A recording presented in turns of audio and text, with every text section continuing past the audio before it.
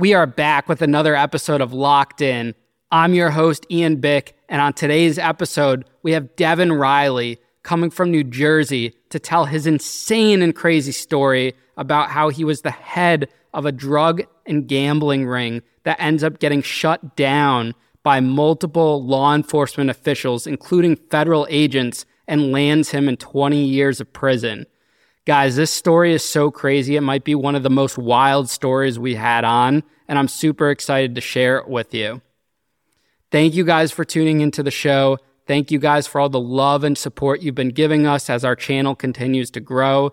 Please do us a favor. Check out the audio streaming platforms, Spotify and Apple Podcasts, or wherever you listen to your podcasts, and leave us a review. It helps us boost the show drastically.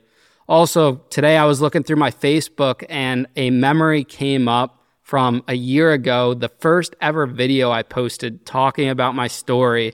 And it's just insane how much this has grown from just in a year's time. You know, the power of being consistent and never giving up can really take you places that you've never imagined. Thank you guys for all of you that have been along with us on this journey as we continue to grow and continue to build. I'm so excited for, the next 6 months, because these past 6 months have been absolutely amazing. All right, guys, that's all I got for you. Sit back, relax, and enjoy my interview with Devin Reilly.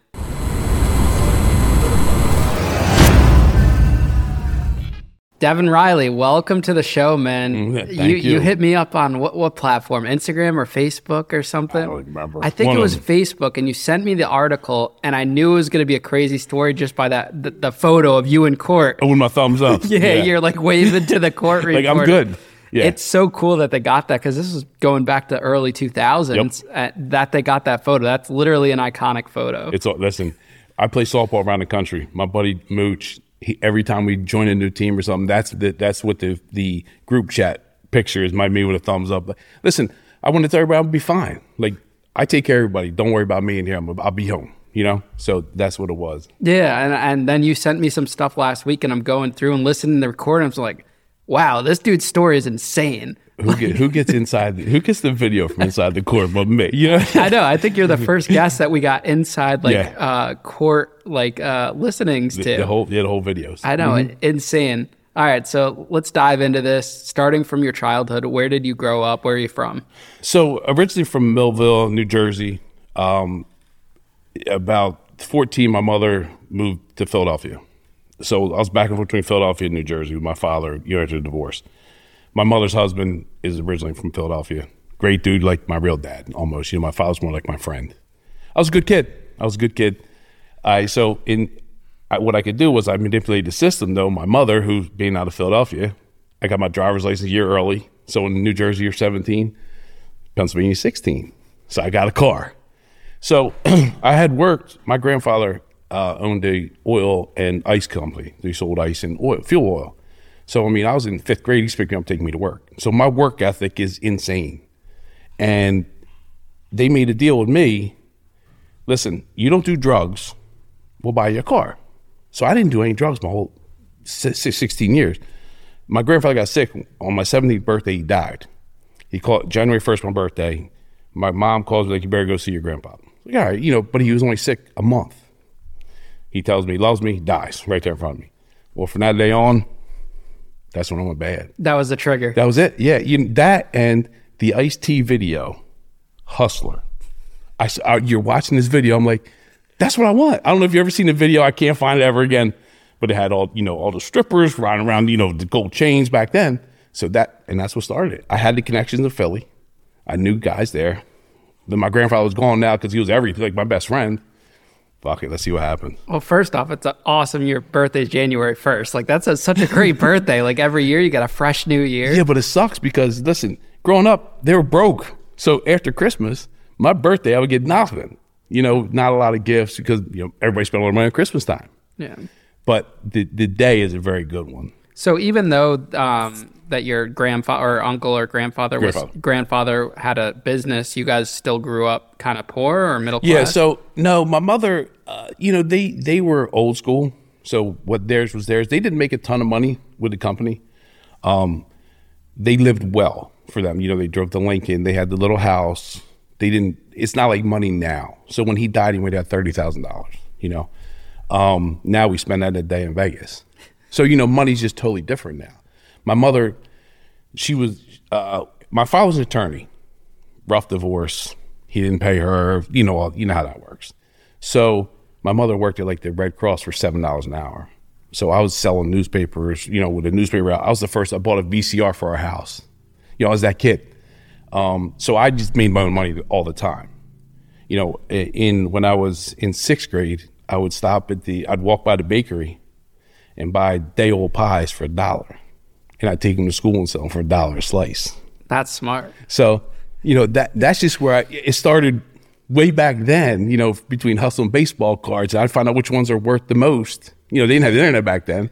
So I'm going in the bookstore, like trying to sleep through things, who I can get for the baseball cards. Yeah, you know what's cool? Like all these entrepreneurs and stuff say they have some type of mentality as a child. Like in my childhood, I'd get dropped off at CVS in the morning next to the middle school. I'd get $20 for my dad, and I'd go buy energy drinks, gum, whatever, and I'm double or tripling it. That's what I did every day. Lemonade Polaroid stands, pictures. Yep. Yeah, lemonade stands, candy, whatever. Like, if you have it that young, you're gonna do it later on. And I didn't realize that at the time, but it's insane. I knew I just didn't want to be like my mom. So we were sleeping in a 2-bedroom. My sister and I were, and my mom was sleeping on the couch. You know, I didn't want to ever be that.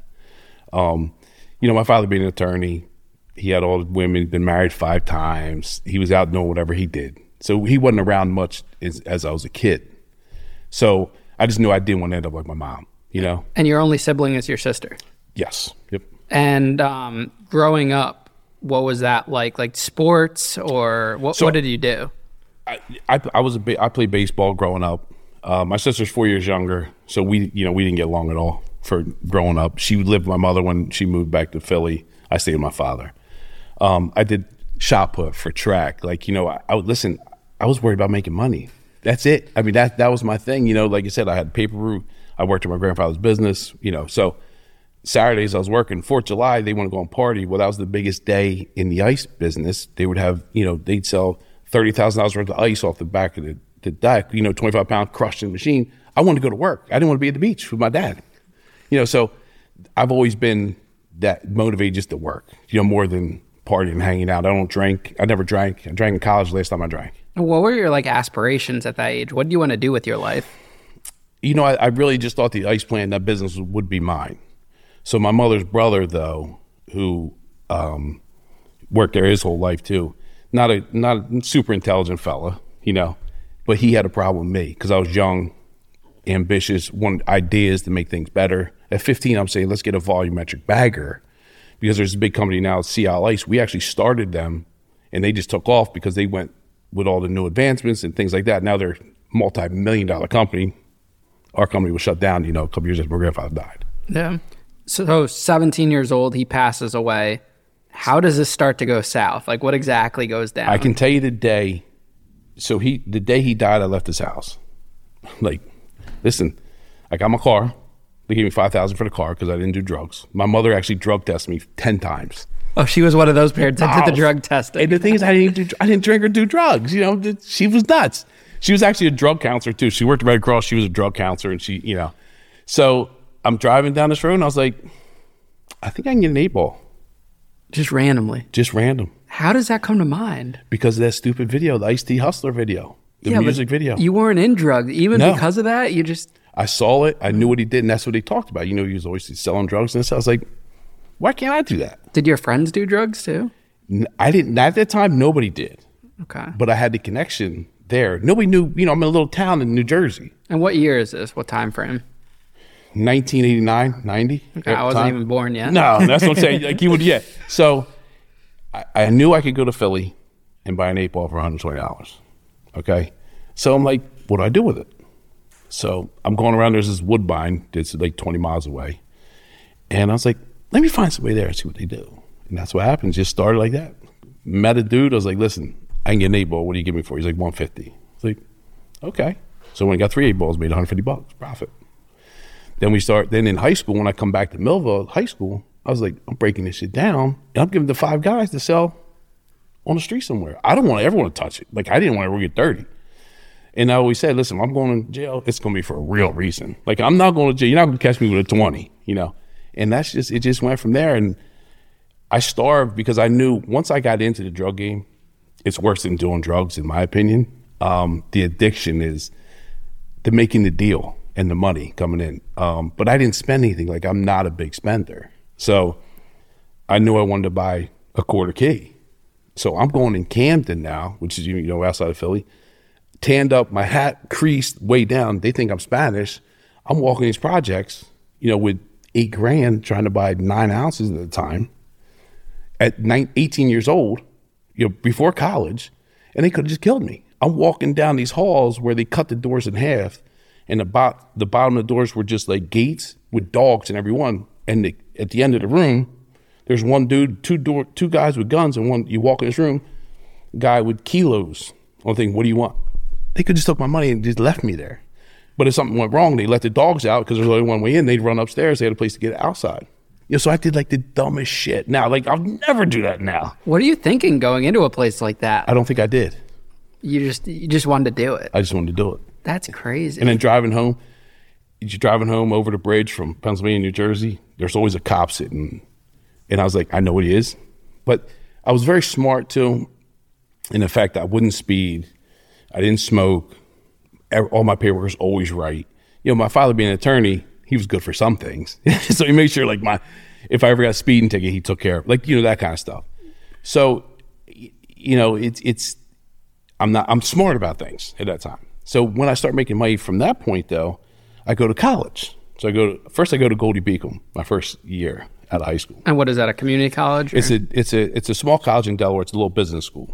Well, I'm probably there 6 weeks. I put a pool table in my room. Okay.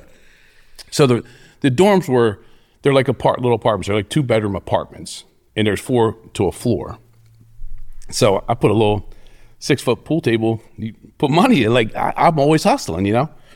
And I bring some friends up for a mixer. So I was actually pledging at this time for the first time ever they let a freshman pledge, because I knew a couple of guys there from, you know, so I bring some friends up for this mixer.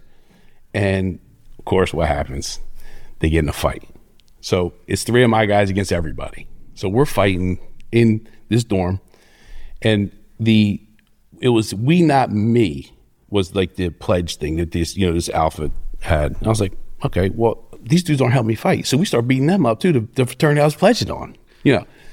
So we get in a 20-minute fight in this down the steps hall. I mean, the RAs, everybody's getting beat up.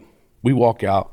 Next day I get called to the office like, Mr. Reilly, you got problems. I was like, yeah, no shit. So he says, you know, I said, listen, here's the problem. You let all these dudes drink underage, and you're going to come at me? If they weren't drunk, it might not happen. We're not going to kick you out, but we're going to tell you got to leave the end of the semester. Like, all right, so I got to go home and tell Dad this now, like, because at this I'm living with Dad. So I'm like, all right, what I got to do before I got 3 weeks left. So I find another school that'll take me, because I did a little golfing back then. So I said, I'm going to go to Wesley where my cousin's going, tell them I'll go come play golf for them if they let me in. So I had it all set up. So I went, hey, Dad, listen, I just got thrown out at Goldie Beacom, but I got accepted to Wesley, so don't worry about it. Oh, you actually told him you got thrown out. Yeah, I did tell him. And, you know, my dad was an asshole. He still is an asshole. But, like, you know, you hear stories, and my grandma told me that one day my father was in the library when he was in college, and one of the kids told him to be quiet because he's talking. He took the book and hit him in the face with it and told him, don't tell me to be quiet. So my father was a dick, you know, so I have it naturally. Like, so I was like, Dad, he's like, all right. So we go there, and I start a casino.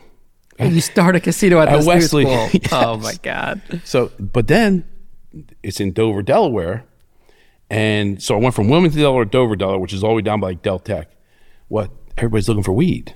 Oh, hey, I can get weed. And you're still selling coke at this time? Now it's coke and weeds. Coke. You know, normally people start with weed first and then go into went the coke. other way. So now it's coke and weed. And this is back in the day before all this exotic stuff. This is just the brick, terrible junk weed with seeds this big in the bottom of the pound bag. But I was like, I can get it. So in my room, we had a casino all night, every night going. I'm making a couple $1,000 a week in the casino at my room. Then I'm bringing in fucking pounds of weed too that this school's never seen of. Everybody's on fucking high now. And I'm bringing in pounds and selling it for way too much money because all these kids are like, where are you getting it? How do you get it? Hey, it doesn't matter. So I had everything set up. So that went on for a couple of years till I got asked to stop by my mother. She knew you were running a drug business. She didn't know, but she knew, if that makes sense, you know? A mother has a way of knowing. Yes, you know, so, and I still remember the day I was talking to her on the phone, and I'm coming down the highway. She's like, can I talk to you? My mother's a little Italian lady. I was like, sure. I'm thinking, usually she just hits me with a spoon. Like, you know, my mother still beats me at 40 years old, you know what I mean? So she's like, can I talk to you? You know, I'm really concerned. You know how moms are. I was like, gotcha, Mom, no problem. Shut it down. You shut it down for her? At the college. And how long did you shut it down for? Well, I only shut it down at college, then I left college and came back, and then that's when I just went all in. Now, at the second college, what's your degree you're studying for? Management. That's it. And do you end up getting that degree? I do, but I never did any homework. I paid for all my papers to get done. I mean, I did zero. You were a businessman. I was a businessman. You're an entrepreneur. Listen, that's it. I know how to get the papers. I know what to do. You know, and to this day, I still do the same thing. I'm curious about the casino aspect of it. How did that work? How did that work in college? How did you run a casino and make money from it? So we had a blackjack table set up. We had CeeLo. I love CeeLo. I would take $1 per play, 50 cents on blackjack. So you had the 50 cents we had three seats at the blackjack table. So I paid a girl to deal for us because there was co-ed room. So she would deal. The CeeLo, I had a guy just watching, and he would just take $1 out of the pot every time, like that. And we just split it. And this is like when the internet was just coming around.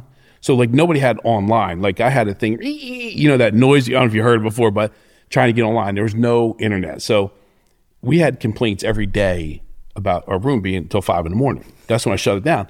But I paid the RA on the thing. He was getting $1,000 a week to shut up and make sure we're okay. So everybody was making money. So it was set up perfect. How much were you making? I was probably making $2,500 a week. Cash. That's crazy. And listen, that's more my dad's making as an attorney at that time. You know what I mean? And I'm just, putting it in.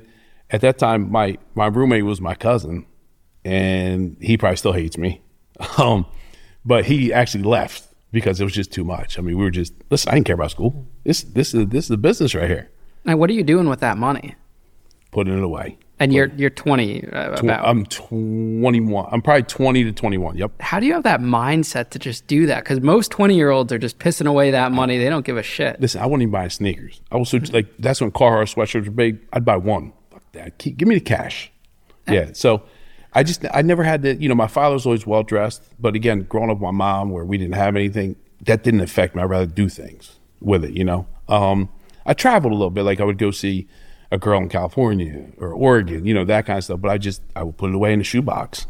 And what if someone like was around you? How do you think they would describe you from back then? What's your personality like? I was actually a better guy back then. Not better. I'm a good guy now, I think. But I would do anything I can for people I like. I don't like a lot of people. That's the only thing. Like I don't. Yeah, you see. I mean, I like dogs. You know, because listen, they don't talk back. They love you. And they leave you alone. But, you know, listen, I was a hustler. I mean, that's what everybody knew. I mean, if Devin's around, he's making money. He's not here unless there's a reason. You know, because I don't hang out. I don't party. I didn't want to do any of that. You know, when I was selling a lot of weed, I would scrape the stuff off the table and sell it. Like, that's how tight I was. You know what I mean? Wow. Were you cocky at all? Like, were you an asshole? What would you say? No, I wasn't really an asshole because I always saw, you know, so let me go there. From college, I came into sports betting. So that's what I really like. You were in everything. I like taking bets. Okay? So as I'm leaving college, my mom didn't say anything about don't be a bookie. I mean, you know. She said don't be a drug dealer. She said don't be a drug dealer, right. So being a bookie turned into I like that too much. You know, I love being in the house. So with the weed, I had the money, the capital to start booking because you needed, you know, good money. You can't get a bad name from not paying. So that's what I did. That first set of money I saved, I put into the book. So I'm 22 now, running the book with a couple hundred people. I'm paying the guys, the mob guy in Philly one Christmas time, I'm giving him $20,000 in an envelope. Like, this is just to leave me alone because they ran I was only 20 minutes out of Philly, so the mob guys were up there. They knew what was happening. You know, if they're losing book, they know it's coming to the next guy. So they came and talked to me like, you got to pay. That's why you got the idea to pay them money. Yeah. I was like, listen, no problem. Was it scary when they approached you? So, yes, I'm not going to lie. Listen, I played softball in the city, and the underboss of the Philly mob came up to me. He's like, take a ride with me. Fuck. At your softball game. Now, at this time, I'm one of the few dudes hitting home runs. I was good at softball. And they're betting $20,000 a game. This dude comes over, he's like, I got to talk to you. Now, I've known him for a while. His name's Mouse. He's like, I got to take a ride with me. Okay. Takes a ride. He's like, I didn't know what was going on. Like, you know, at that time, I already know what it's all about. I didn't know. He said, yeah, you got to pay something. I got you. That's it. And you just had the money to give to him. There it is. Yeah. Wow. Because, you know, my thing is, it was coming so easy. Why piss anybody off? And you know, people with a book, I was never about violence, you know, because that's what gets you in trouble. So instead of if you owed me $50,000, let's say, I'd start writing letters to your wife. Like, hey, listen, Ian owes me $50,000. What can you do? Because gamblers they're not like drug addicts. They try to hide that. I'd go to your job. I'd send people. So 2 times I'd beat people up. That's it. Out of 20 years. You beat people up if they owed you money? Twice. And only because they disrespected me. One dude I beat up in a grocery store. In the middle of the grocery store? Oh, yeah. Wait, I got to hear the story. Yeah, so, let me finish up.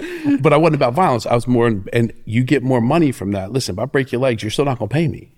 But if I embarrass you and tell your wife that you're gambling, you're going to pay, so don't say anything else. It's smart, yeah.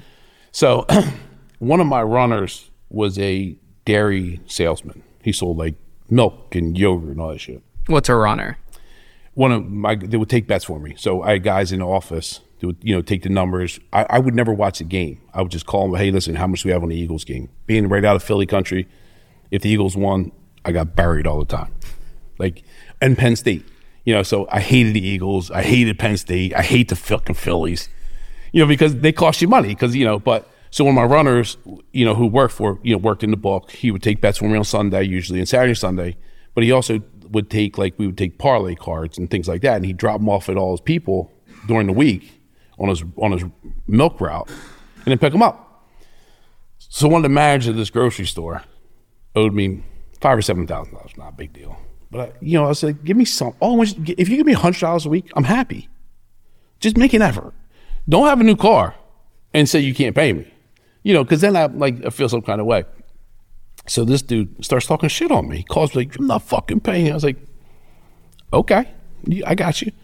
So I was just in a mood one day, and this time I start doing, this time I'm juiced up. I'm juicing now. Like, that's the only drug I did was steroids, a lot of them. And I know what story he's in. So I go look in the store. I see this dude.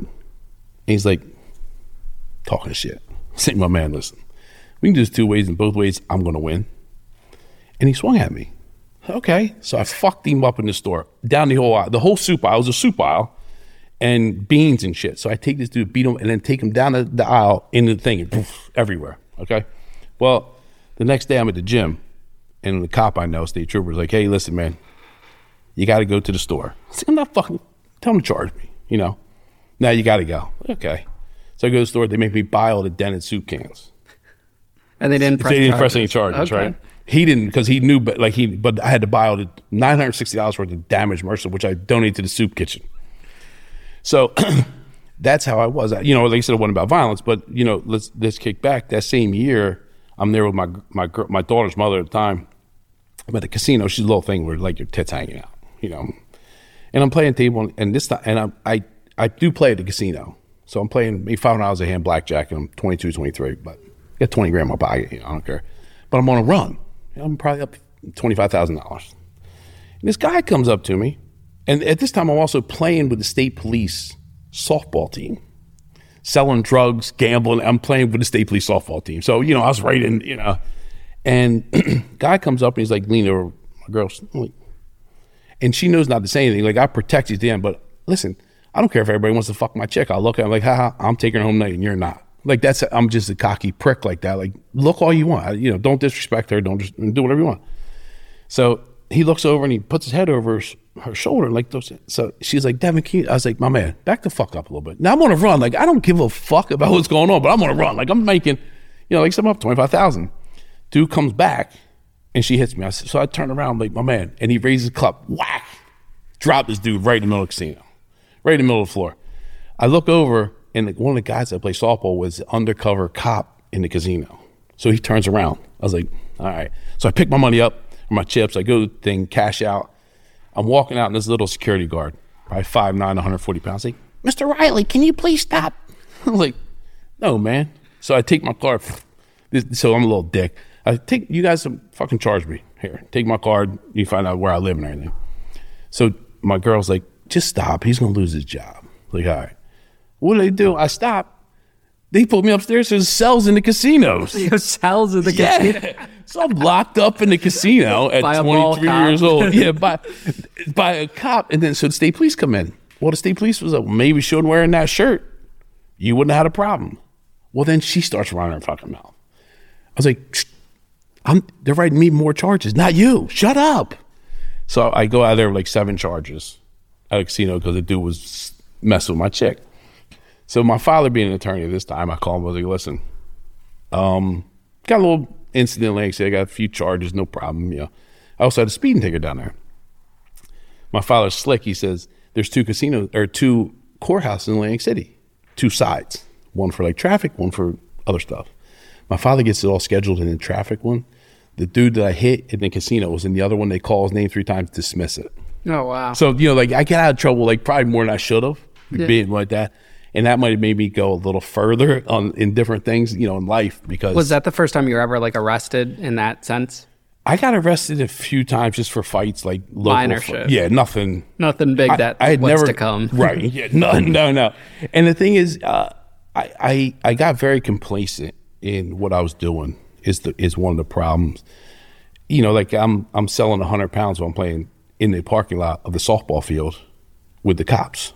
I'm pulling in with a trunk full of weed and having somebody come pick it up out of my trunk as I'm playing softball. It was also a different time period back then. You couldn't do that now. No, I wouldn't. If people could right now, the way you think people can't hold water now.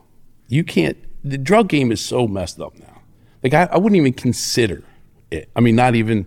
There's not enough money to ever even consider doing that again. Now, were you a gambler, like an addict, or were you just doing it for fun? I don't like I like money. So, and when I try to explain to people, there's a difference. I've studied gamblers, watching them because, like I didn't watch a football game for years. I just want to know who I needed to win and tell me what my end result is. So I don't like gambling. Like I don't like the rush. I want to make money. So if I take 20,000 to Vegas, if I make 20 out, I leave. If I lose 20, I walk away. I don't chase it. I don't like that. I like money. That's hard to do.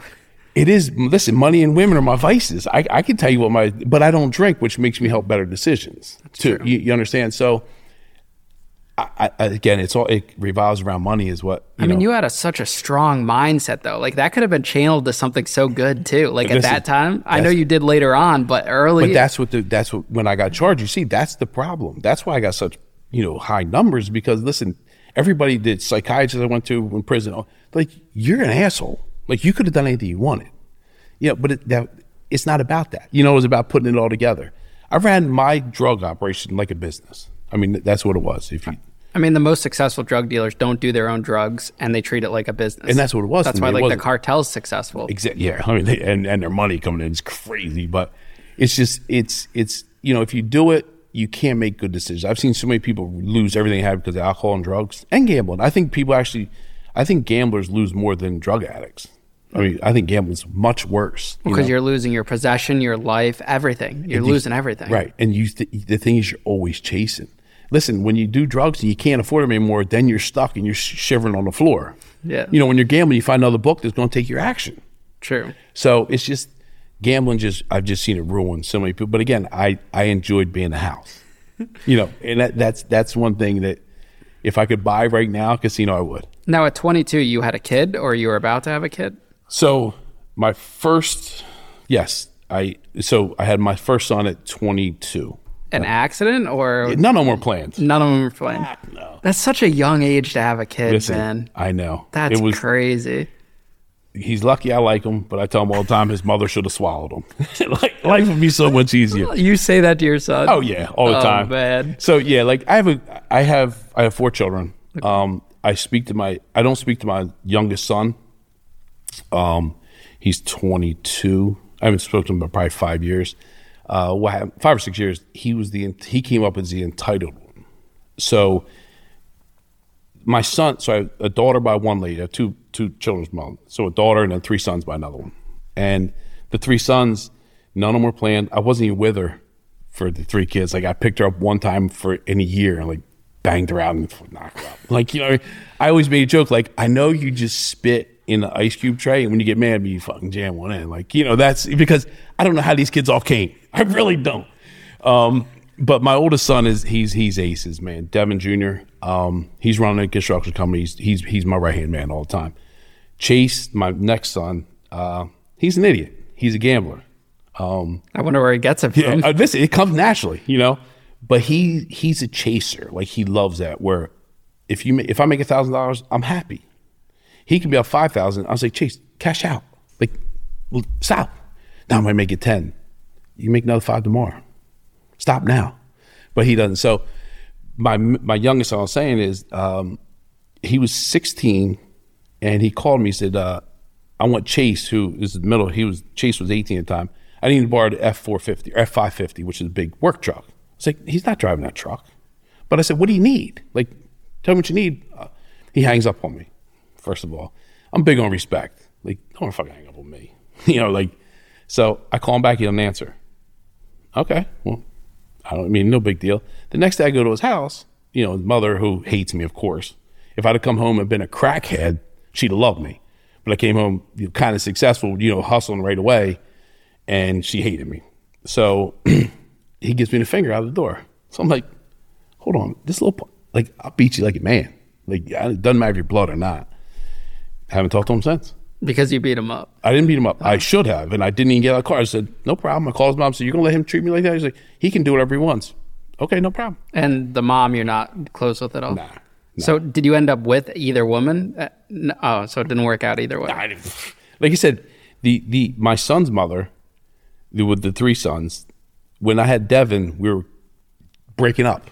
That was the casino woman that we were talking about? So listen, this is how twisted this all gets. The casino woman was during, I had a kid with somebody else when I was with her. Oh, okay. I had my last kid with her. The daughter. The daughter was with her. Yes. Yep. This whole story is fucked up. Yeah, it's fine. Listen, you need a map to draw this out. It's all in the book that's coming out. So yeah, yeah. So I had a kid. I was with Jeanette, is her name, my daughter's mother, when I had my sons. Okay. And you know, Jeanette, when I had my last son with Nicole, was my son's mother. I said, Jeanette walks in and she's crying. They didn't know each other at the time, and she's like, I see her crying, and I knew what it was. She was like Nicole's like 4 months pregnant with my youngest son at the time. I was like, what's up? And now there's internet now a little bit, you know. She's crying. She's like, you got Nicole pregnant again? I was like, fuck, did I forget to tell you? And she's like, oh my. So I was like, listen, I'm not gonna fight about it. Either we get over it or I'll leave. I mean, it's that simple. And we got over it for a little bit and then just didn't. What did your parents think about having a kid that young? My mother actually liked it because she thought it'd calm me down. And she wanted to be a grandmother. And she wanted, exactly. My father, he didn't care because he didn't care when I was a kid. You know what I mean? Like, he was like, oh, another kid, here's a kid, blah, blah, blah. He might have seen my sons 10 times and, 5 times a year, maybe. I don't know, if that. When I was in prison, I saw my dad maybe 5 times. I could call him anytime, but he never came up. My stepfather never missed a weekend. And that's important. Yeah. Especially then. You know what I mean? Like he's aces. So 22, you have this successful book. Why didn't you just stick with that? Like, why even get back into something? So because so let's see. What kept it going? I was in a raid that they let me walk from. What do you mean let you walk? Like, what happened? I was at this guy's house who I didn't have business with. We actually just we used to go to like car stereo. So the guy that assisted with my car, we go to these competitions and things. He gets raided. And he was a coke dealer, and he gets raided. I'm sitting on the fucking couch, and they feds blow his door in. Like, who are you? I was like, oh, Jesus Christ. I'm 30 as fuck. My car's full, but we didn't have that thing. And my car was parked across the street at the time. So they didn't get in my car. All right, get out of here. I was like, okay. You got lucky. Yeah, but I'm gone. And then I actually started growing weed too that next year in the woods. This was before, so we were growing this skunk weed at the time. Was, you know, and it's, at the end, it's you get buy the garbage weed for like 800 a pound. This stuff's going for 3,500 a pound. So I hook up with a guy that's growing 100 pounds a year outside. So I like doing that too. And this is at 22 years old. Yeah, 22, 23, yep. And you never even considered working at regular job ever after college? Like, did you even apply anywhere? No, I started a detail shop. Okay. And I called it a clean getaway. This was to launder the money, I'm guessing.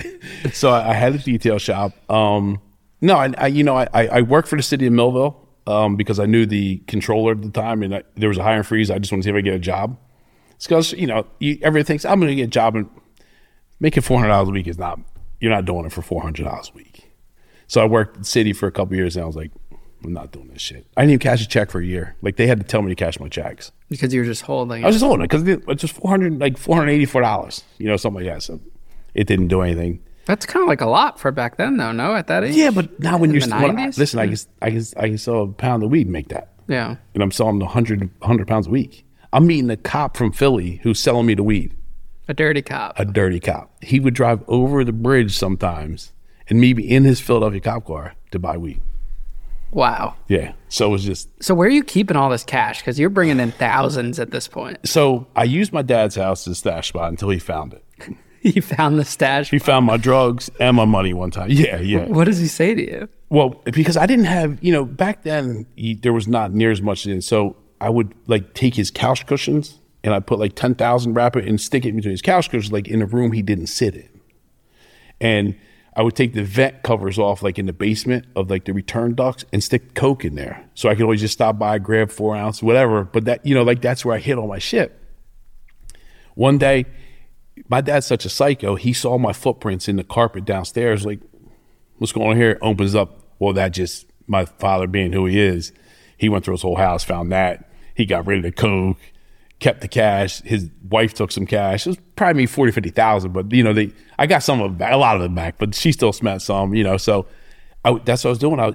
I didn't have, that was the biggest problem is what do you do with your money? Because you're always scared somebody's going to steal it. I always had an apartment, but every time I go away, it get broken into. So if I had somebody sitting there, it didn't matter. So that's one of the hardest things about making that money is where do you put it? Like you don't trust anybody.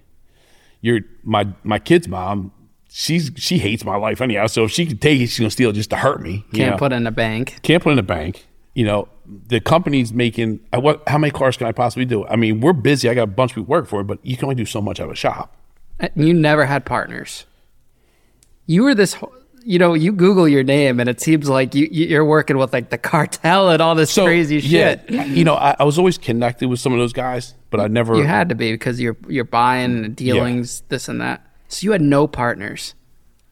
Man. The dude that told me, Rossetti, the kid, you saw the video, he was my closest thing. I was getting out of drugs. My 32nd birthday, I was getting out of drugs. I don't like drugs to this day. I think they're disgusting. My 32nd birthday, I was giving him everything. So he would have made what at that time we would bring in, let's say 10 keys from Florida. And they're only $16,000 a piece back then. If you didn't touch it, you can sell them for 25. And I was going to give him all that. Like, here's the connection. I had to introduce him to the connection that I busted my ass to find this connection in Florida. And I'd pay a mule $1,000 a key to bring it back up for me on the bus. A bus from Florida to here. Florida to Jersey. Mm-hmm. So you don't have to go to Florida and get I would fly down with cash. I would give them the cash. Right. So back then, before 9/11, I would put cash in my carry-on the bottom of the thing, just fill with clothes. They didn't check you back then. Or I'd have it in my waist, things like that. Now you can't carry $5 and they're on you. So I would fly down there with the money and then set him back up on the bus. And he's just carrying, what does that look like, all this 10 kilos in a Nike duffel bag. Back across to New Jersey. On a bus, which was a terrible ride. But listen, he's making 10 grand for 2 days. How often did you do this? Once a month. And that would turn into how much profit? So we cut it a little bit. I might put 4 ounces on a key at that time. I was probably making 40 to 50,000 a month. And what does cutting mean in drug terms? I put isotal, which is the bodybuilding thing. We just mash up the brick of Coke, mix it with 4 ounces, and put it back together. And that's safe? Like no one's dying from that? No, it's not like this, whatever that Fentanyl? shit. Fentanyl. Yeah. No, this is just a bodybuilding supplement that is shiny and white. And this is just to make it look like there's more than what these people are Just actually to add getting. 4 ounces. So you could add sugar to it, basically. If Yeah, they would know that. This blended well. So you take 36 ounces to make it 40 ounces. Or I'd make 9 ounces to make it 10. This is crazy. Yeah, but that's where the money was. So I was going to give them that because all I was going to do was take. I was into real estate in my 30s. This when I started getting into real estate. I was ready to go 100% legit. I say 180% legit because I still want to be a book. Like I still want to take bets. But drugs, I was like over drugs totally. So you had a 12-year run basically in this business. 12. I think it was 14 years. I think There's not many people in the world that can have that long of a run in this business. Because I was never flashy. You think that was the key It had to to it? be. I had a Mercedes, a E55 in 2002 or 2 or 3. In 2003, nobody even knew I had it. I only took it when I go out. I kept it in a garage another 40 miles away. I lived in a rental. I drove a piece of shit truck. How much money would you say you made in total throughout this whole empire? A few million easy. All cash. So how does that get laundered? Because it's not all through the detailing business. No. So, because I'd spend a lot of cash on stuff. I had different people to also take cash from me. So I would have somebody buy a car for me. So I had a contractor at the time that I gave him $70,000. He bought me a truck, a Navigator, and gave it to me. That kind of thing. So it was more of how do I make everybody happy here? So it cost me a lot of money to get it clean, but I was okay with it because I say, listen, here's 50 grand. Give me a $20,000 car. Keep the rest. Well, who's not going to do that? Yeah. So they're the things that we came into, and I met doctors, I met judges. Taking bets, you meet a lot of people. So that was kind of like my connection to get rid of things, hide things. I was also going to Costa Rica, which I can't get back to. I had when they arrested me, I had 27 trips to Costa Rica. Wow. Where in a bank there. Oh, you had foreign money. So what? No, I take it from here and take it to Costa Rica and deposit it there. Wow. And so that's still there. Some Jordan Belfort shit right now. Yeah, the money in Costa Rica is still there. However, I'm pretty sure if I ever got on a plane to go there, that they would still try to get me. They'd arrest Come home. Yeah, because, and my attorney's like, well, you can go get it, but you just got to pay tax on it. I'm not risking that. I'm not going back. Whoever said prison's fun lied. It's just no fun. Did you have a number in your head that you wanted to achieve before getting out of the game? Or you were just go, go, go, go? I didn't. I had one of my good friends, her name is Alyssa. She's still my good friend. She would always be on me. I thought you're getting out. You got to get out. You know how these girls are. Yeah. And so I didn't have a number. I had more a day. Like my 32nd birthday, I'm done. Keith's going to take it. And what happens right before that, we get knocked off.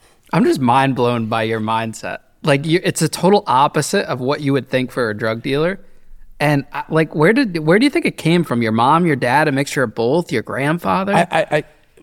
My father was not my father. Even though he's super intelligent, he's broke today as a very successful attorney. Been married 5 times. He just didn't put it together.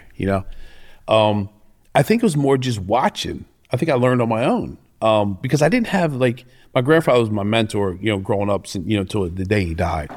But I was never, like I said, it comes back to just business. And I think if I would have drank or got high, my life would have been totally different today. In everything I do, even when I came home. But I just have no desire to be out of control. And I'm not a controlling person. I'm in control of myself. Like, I don't tell my chick what she can, none of that. So my mentality, that's just been my mentality forever. And it's hard to try to show people that as well, because that's the key. Discipline's the key to everything when it comes down to it. So I played softball. I hit every day because I want to be better than everybody around. That's just the mentality I have. And I always want to win. Yeah. So, that's, How do you think you were as a father during that terrible. time period? A piece of shit. Yeah. 100%. I'm definitely, I don't like kids. But you had kids. Not on purpose. So, listen, I was definitely not a good father ever. I'm a better when they're grown and can say, hey, Dad, what can you do? Because right now, my oldest, like, I will set them up. So when they're 17, I love them. But when they're 12 and crying, or they get away from me. My Chase and Devin, my two oldest, they were fighting one day over a Game Boy in a car. This is shit I am. I was like, let me see that. They get throw out the window. Now you fuckers can't fight at all. So that's the kind of guy I was like, this, like, you want to fight? Fight me. You know, my middle son, I keep talking about Chase, but I was watching him one day and he and his brother got in a fight. He was probably 4, Devin was 6 or 7. And this is about a year before I got in trouble. Chase comes out of his bedroom. After I threw Chase in his bedroom because he was fighting, he comes out and kicks Devin in the face, right? Because he's still pissed an hour later. So I jump out of the thing. I jump out of the chair, smack his ass like hard as I could, hurt my hand. This little fucker turns around and said, me not gonna cry, and runs to his room. I was like, but so, you know, that I wasn't their mothers actually were very good moms, which I'm lucky for that. They just hated me. So they turned my youngest son against me because she wanted somebody on her side.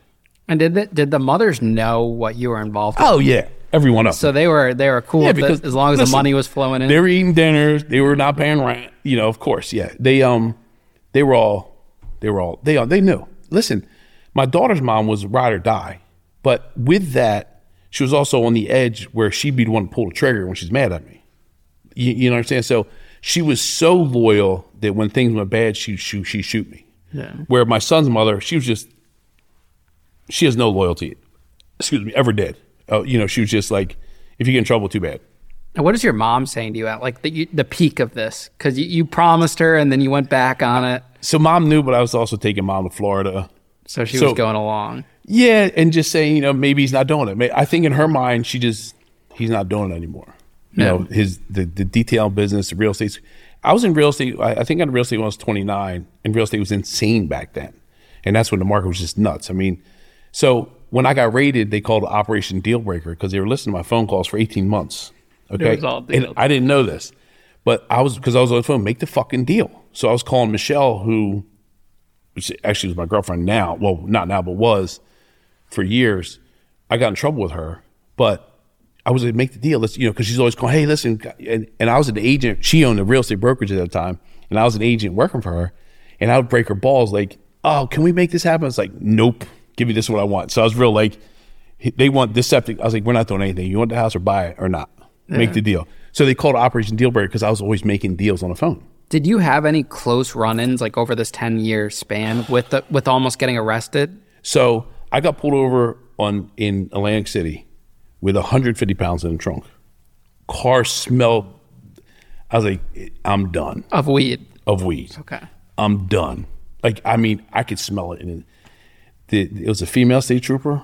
She came to the car, and it's probably 11 or 12 o'clock at night.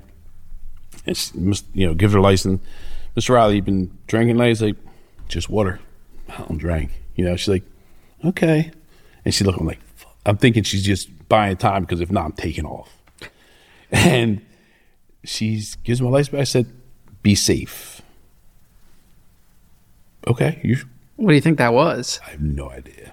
But she definitely knew. So then, you know, when something like you're panicked, like, fuck. Like, so I get 2 miles down the road. I'm throwing the shit in the woods. You threw it in the woods? Oh, fuck yeah.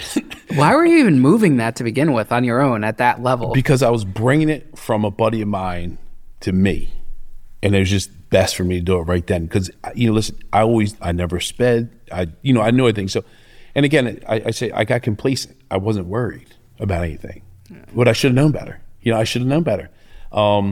And that didn't scare you to say, hey, I got to stop. Like, this was too close to, you know. No, because I dropped off 10 pounds at the mall one time. Like, remember, they used to have lockers in the mall. I don't know if you're young, but they used to have lockers in the mall. Yeah, like in the movies, they had the meetups and stuff. So I would drop stuff in lockers, just like, you know, and like obviously the task force. So I had people on the inside. I had all license plate number. I had all cars. I had pictures of everybody that was on the task force for the county I lived in.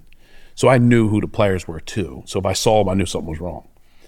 I actually fought a couple cops a few times in my town that just didn't like me.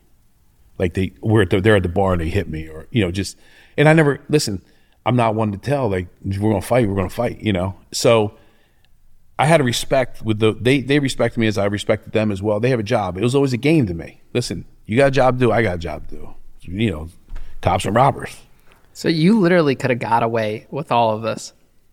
That's got to fuck you up to this day. You know what, though? It does, but it doesn't. Because if Rossetti didn't tell on us, and, you know, you saw the, like, he told on not only me, I had 34 or 5 co-defendants, okay? He told on people I didn't even know. Like, he just drove around these dudes telling on everything. All right, so let's get to that. How do you find out they're first investigating you? I didn't know. You had no idea. So I call. So I was playing softball around the country, you know, and I met a guy that lived in my area, and he was a junior black mafia or junior black panther, whatever it was. And we, you know, got talking. He knew who I was, blah blah blah, and I knew him. And so, you know, we developed a relationship. So if he needed something or I needed something, I would just call him up, and I wouldn't buy it. I would borrow it and just give it back to him, or he would do the same thing when he got his thing in, you know, whatever. So this time I'm, like I said, I'm playing ball. I call him, I say, hey, I need 9 ounces. He's like, sure, I'll leave it in the car at the gym. So I drive to Washington Town, like 20 minutes away, pick it up. And I said, at that time I'm selling steroids too. So anything I get my hands on, you know, so I have 50,000 D-ball, which were little like pink stop signs at the time, in I call them pound bags, but like the Ziploc bags, full of D-ball and 9 ounces. But again, I've been doing it so long, I don't get nervous. I'm coming down this back road. I see a cop sitting in the parking lot. Listen, I got the windows down. I'm cruise control 50. I didn't go 51. I didn't go 49. I had my shit on 50. Cop pulls up behind me. So at that time, my daughter's mom was dating a cop.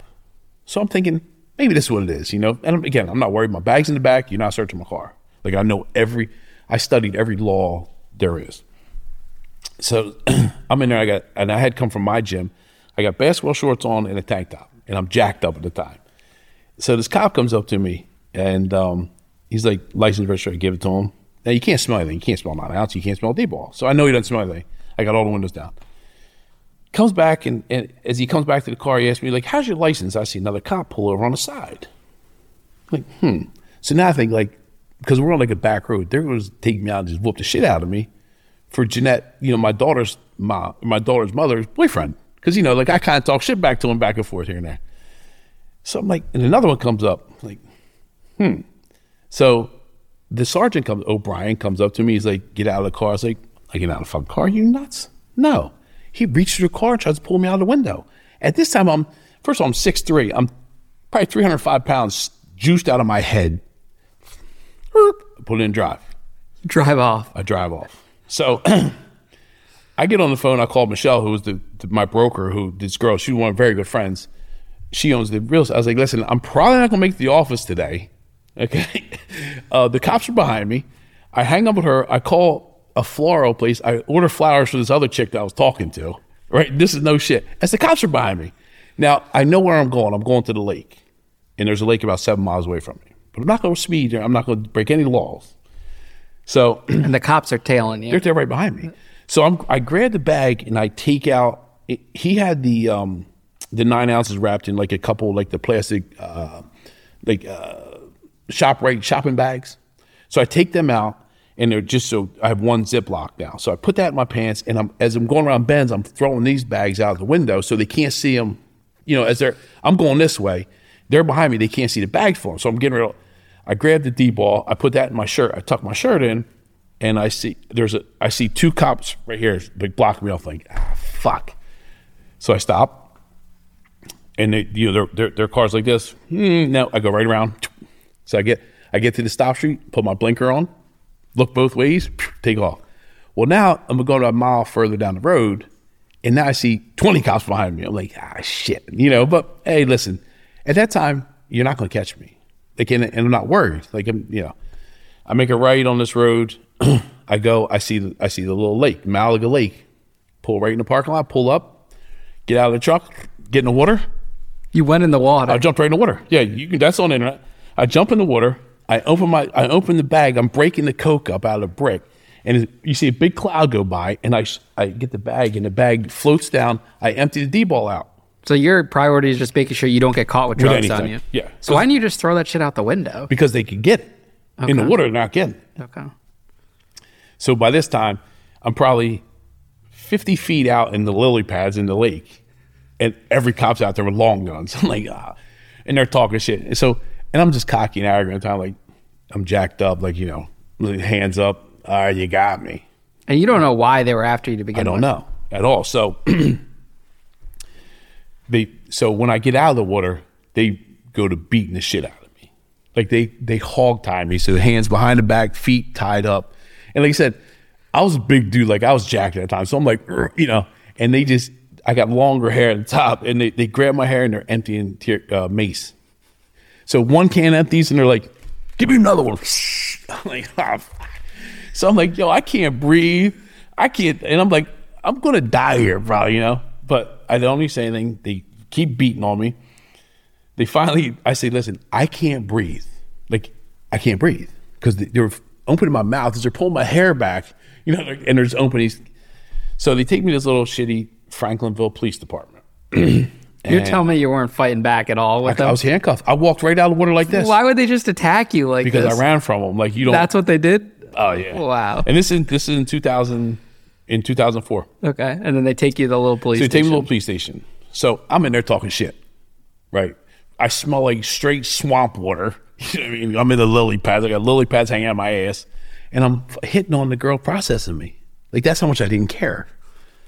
So, because I figure I'm getting out. Listen, by this time I know all the good attorneys. I'm good. And you weren't caught with drugs on you. I didn't have any drugs on me. You're straight. Yeah. What are you going to do? So they impound a truck. And I said, all right, well, you have $50,000 bail. I said, what's the fastest you ever seen anybody bailed out? Because the little hicks talking shit. You're here in 15 minutes. You're going to the county. You're not going to process for the week. I was like, all right. Make a phone call. But what they did was, I had 2 cell phones at the time, one for work, kind of like real estate, they give me my phones back. So me thinking I'm smart, I use my phone. It's their phone. I call, hey, listen, go grab 50,000 out of the safe. This is where I am. I need you here in 15 minutes. Call this girl. She's okay. Comes, brings me 50,000. They let me go, but they won't give my truck, but they give my phones. So I get to at this house. I was living with another girl, but I had a rental house like close to my office where I was selling real estate. So I go there. I was like, I better clean this out just in case. So all I have there is a scale and some steroids. Everything else is gone, and a couple thousand cash. Because I'm thinking they might come. If they put enough together, they may come get me. For like a looting or something, because they didn't charge me that at the time. Yeah, what did they charge you with when you were processed? It was like a couple third-degree charges and nothing related to the original pullover. Yeah, just the pull, and then they didn't give me a looting. They gave me like illegal left turn and something else, like some dumb shit. Right? So you get back to this house. What do you do? So I clean it out, like everything's out. Like if we cut coke up on the table, I'm swifting that thing out. Like I'm clean, so it's clean. But I leave the scale. I had this big, beautiful scale. It was like this big, big industrial scale, which I left there. What are they gonna do? So I get my kids the following Friday for visitation, and at that time, I spoke about Michelle. Michelle had a son, and I was selling real estate for her. She's a good friend of mine. I actually sold her house because I was going to build her another one, and she was living in this house in Pittsgrove that I was living in too when my girlfriend wasn't at my girlfriend's house, but she lived on the other side. Like we weren't together, and I hear about 5 a.m. I hear boom, boom, boom. I'm like, shit. So I jump out of bed, and at that time I had a Mastiff, but he was outside, and I hear him barking, and all of a sudden I hear a window where poof, they throw a flash thing through my bedroom window. So I'm on the ground, butt ass naked, condom on the floor, right? Because I banged this chick earlier in the day, like just straight scumbag. And they come in like deep. Who is arresting you? Like who's coming in? It's the feds. The feds and the FBI. FBI and DEA. Wow. So I'm like, okay. So again, I don't think it's a big deal at all because it's the FBI coming at you. But I think it's from this thing before because listen, at that point I barely touched anything once a month, drugs wise. And like I said, it just got to a point where this is what I did every day, So there was no paperwork there. Like I had another office I did the book betting in. So there was nothing at the house. A couple $1,000 in one of my suit pockets. So they're going through the house and they're tearing it up. So they take her out, and her son and my kids, my 3 boys are there. And they take them out gunpoint. So I'm like, man, this is bullshit. Well, I always like, I don't like dressing up, but I'm always like put together. Like you'll never see me like in a Walmart, like in the white shirt and like, you know how some of these people go out to the store. I was like, you know, had some nice t-shirt, jeans on every time I go out. Well, they put me in sweatpants, slippers, and like a shirt that didn't match. The cops did, okay? Because they knew like I was always kind of put together. So again, they're asking me questions, but I'm not even answering. I was like, listen, call my attorney, you know. And I hear, I'm like, what is that noise? They're bringing a backhoe down the road to dig up my backyard. But they're in the wrong spot, like these dumb fucks. Like, you know, so I'm like, no big deal. Well, so the DEA, one guy takes me, fat guy, puts me in the back of the car. He's like, you want to talk about this? I was like, you know, he's like, do you want to tell me about the bank robbery? I was like, oh my God. They tried to put this bank robber on me because I knew the guys that did it. They thought you were a bank robber. Yeah, they thought, I say, I'm not stealing. I'm not, I'm going to walk in the bank 6'3", 290. Give me your money. Like, you're not going to lose me. Like, it wasn't me. So they're like, but we know you know who did it. You orchestrated it. You were the mastermind. I was like, I don't know what you're talking about. Well, as we pull down the road, we're going by the real estate office, and I see the feds carrying all the shit out of there. I'm like, ooh, that's not good. You know, the computers and things. And it's Michelle's office. This girl has done, the girl who's Michelle has never even seen drugs, gambled. Like she's probably the most innocent person you ever meet. Did she know what you were doing was illegal though? People had told her, and since I passed the background check to get my real estate license, she was like, listen, he passed the background check. He's good. And I'm making her money. You know, like I'm selling houses, like I'm good at what I do. So she may have known, but she didn't know, if that makes sense. And like I said, she's never seen drugs. She's never seen big amounts of money. Like that's just not the world she lived. She lived in a bubble. So we're driving by her office, and I see him walking out with all these computers. So I'm like, fuck. We go down about a mile, make a left, and there's a fire department. And all of a sudden, I see like TV stations 3, 6, and 10, and I see those red antennas up. I'm like, all this for running from the cops? Like, what? We make another left. All I see is half my guys. So they sweat. They did a sweep. They're picking everybody up. All the guys that were working for you? I'm like, fuck. How did they manage to get everyone? Phone taps. So they were tapping you for a while. 18 months, for 18 months, I was under 24-hour surveillance. Do you know why they first started investigating you? So they investigated me. Come to find out, so the feds originally were they arrested me. But the state had been investigating me for years and years because they would say, I got it from here, I got it from here. They put me into it. But when I got there, when they said, what did they say? There was 16,000 hours of phone calls and because of the Patriot Act is the only way they got the warrant for me.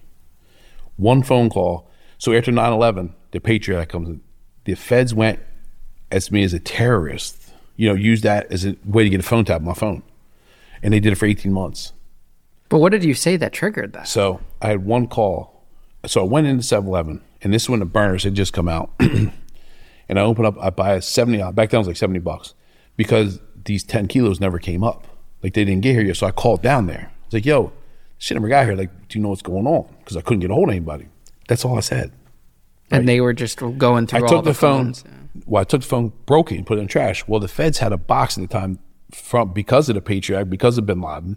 They could pick up anything I was using. They had a warrant, a Roe v. warrant, they called it. They had access to anything I touched. So if I would have used your cell phone, they could listen. They could get this signal off of the phone. Like I said, this was analog before it was all the digital stuff. Now they could take it and hear what we're talking about. Wow. So that's what kicked it a whole off. So I was under 24-hour surveillance for 18 months. I didn't know it. They were good. I'm playing softball all over the country. I was in Texas. I see a guy and they're hitting. I'm going out and I'm getting some balls where home runs are hit, and I see a guy taking pictures.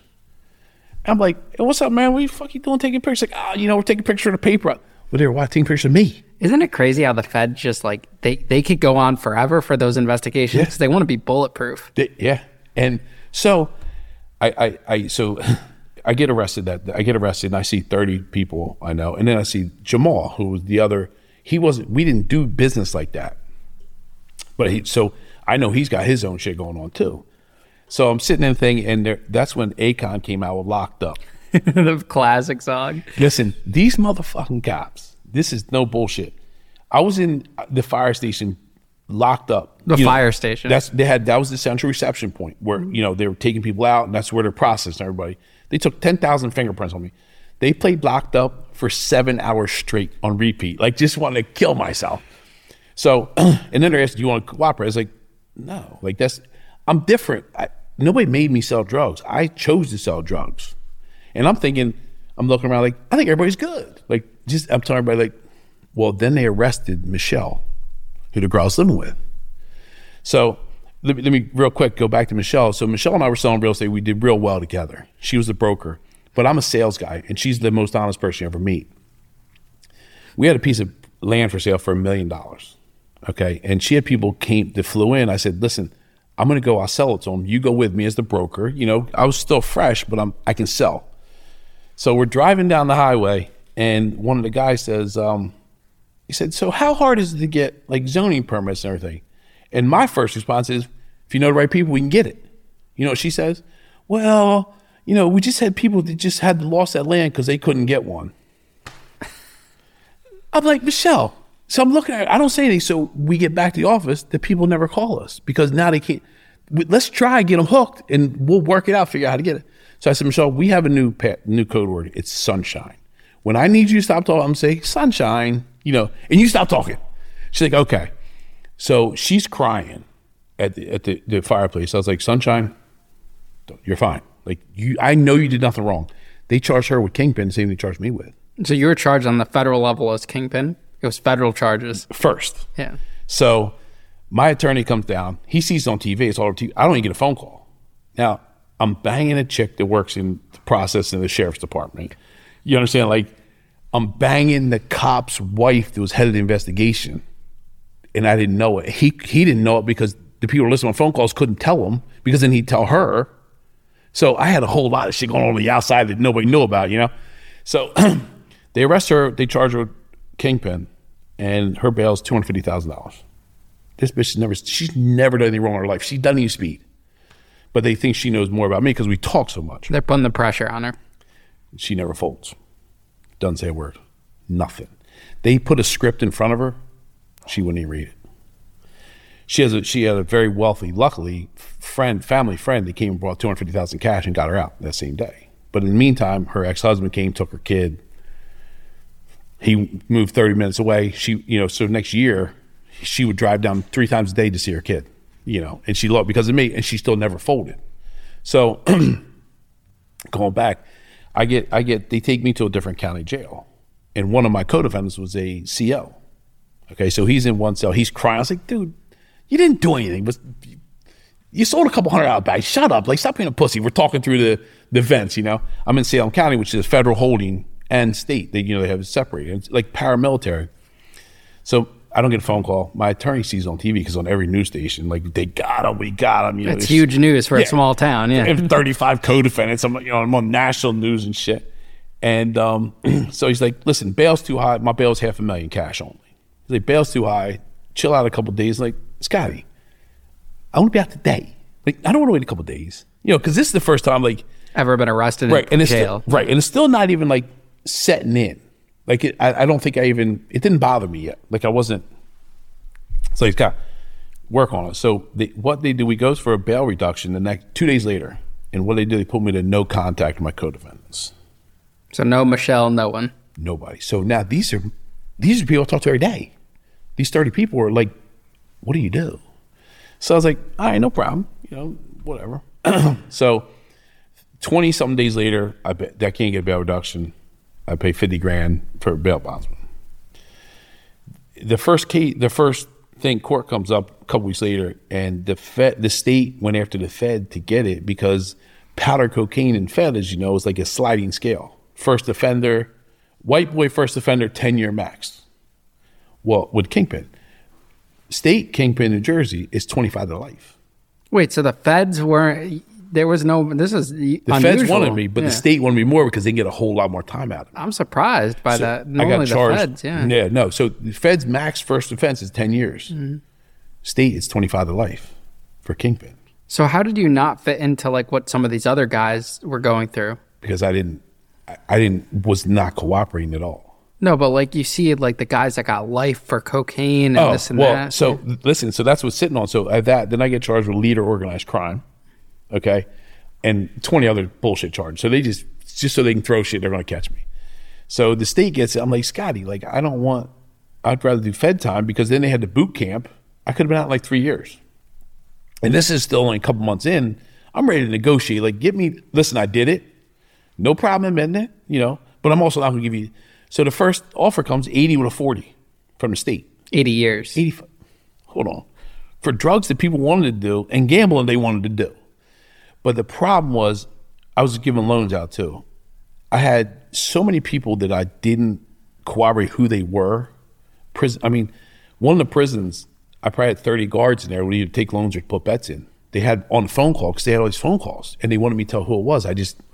No. It was so intricate, the web and everything. Right. So, and I'm not, so, and while I was in, before I got bailed out, I forgot this, I called my daughter's mom, Jeanette, who I was kind of with at that time, but she was my ride or die. I wasn't really with her, but we were cool. Listen, I had hush mail at the time.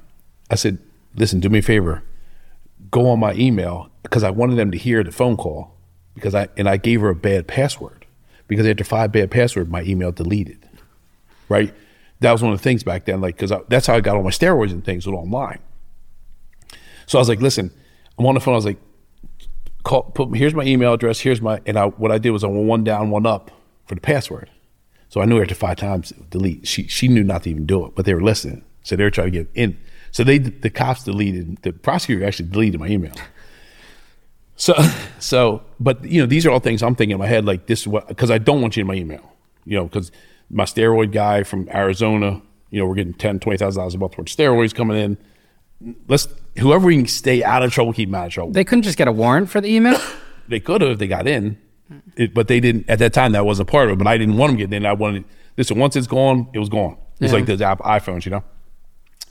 So so I'm out now, and I went and bought a Lincoln Navigator because they took all my cars. So you get out on bail? Yeah, I get on bail. All your assets got seized too? They took my bank accounts that I had, you know, like 30, 40,000 in the bank, nothing major. But I had like legitimate reasons because now I had paychecks. I was getting commission from all the real estate.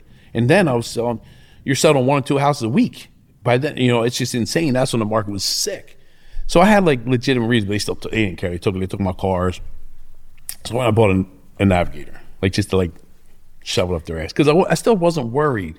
Because like, listen, my first time. Like you didn't get any drugs. You got a phone call. And I think my guys are good. Like, you know, I'm thinking. So it's about a month goes by. And, you know, I don't hear a lot. And all of a sudden I'm at the gas station.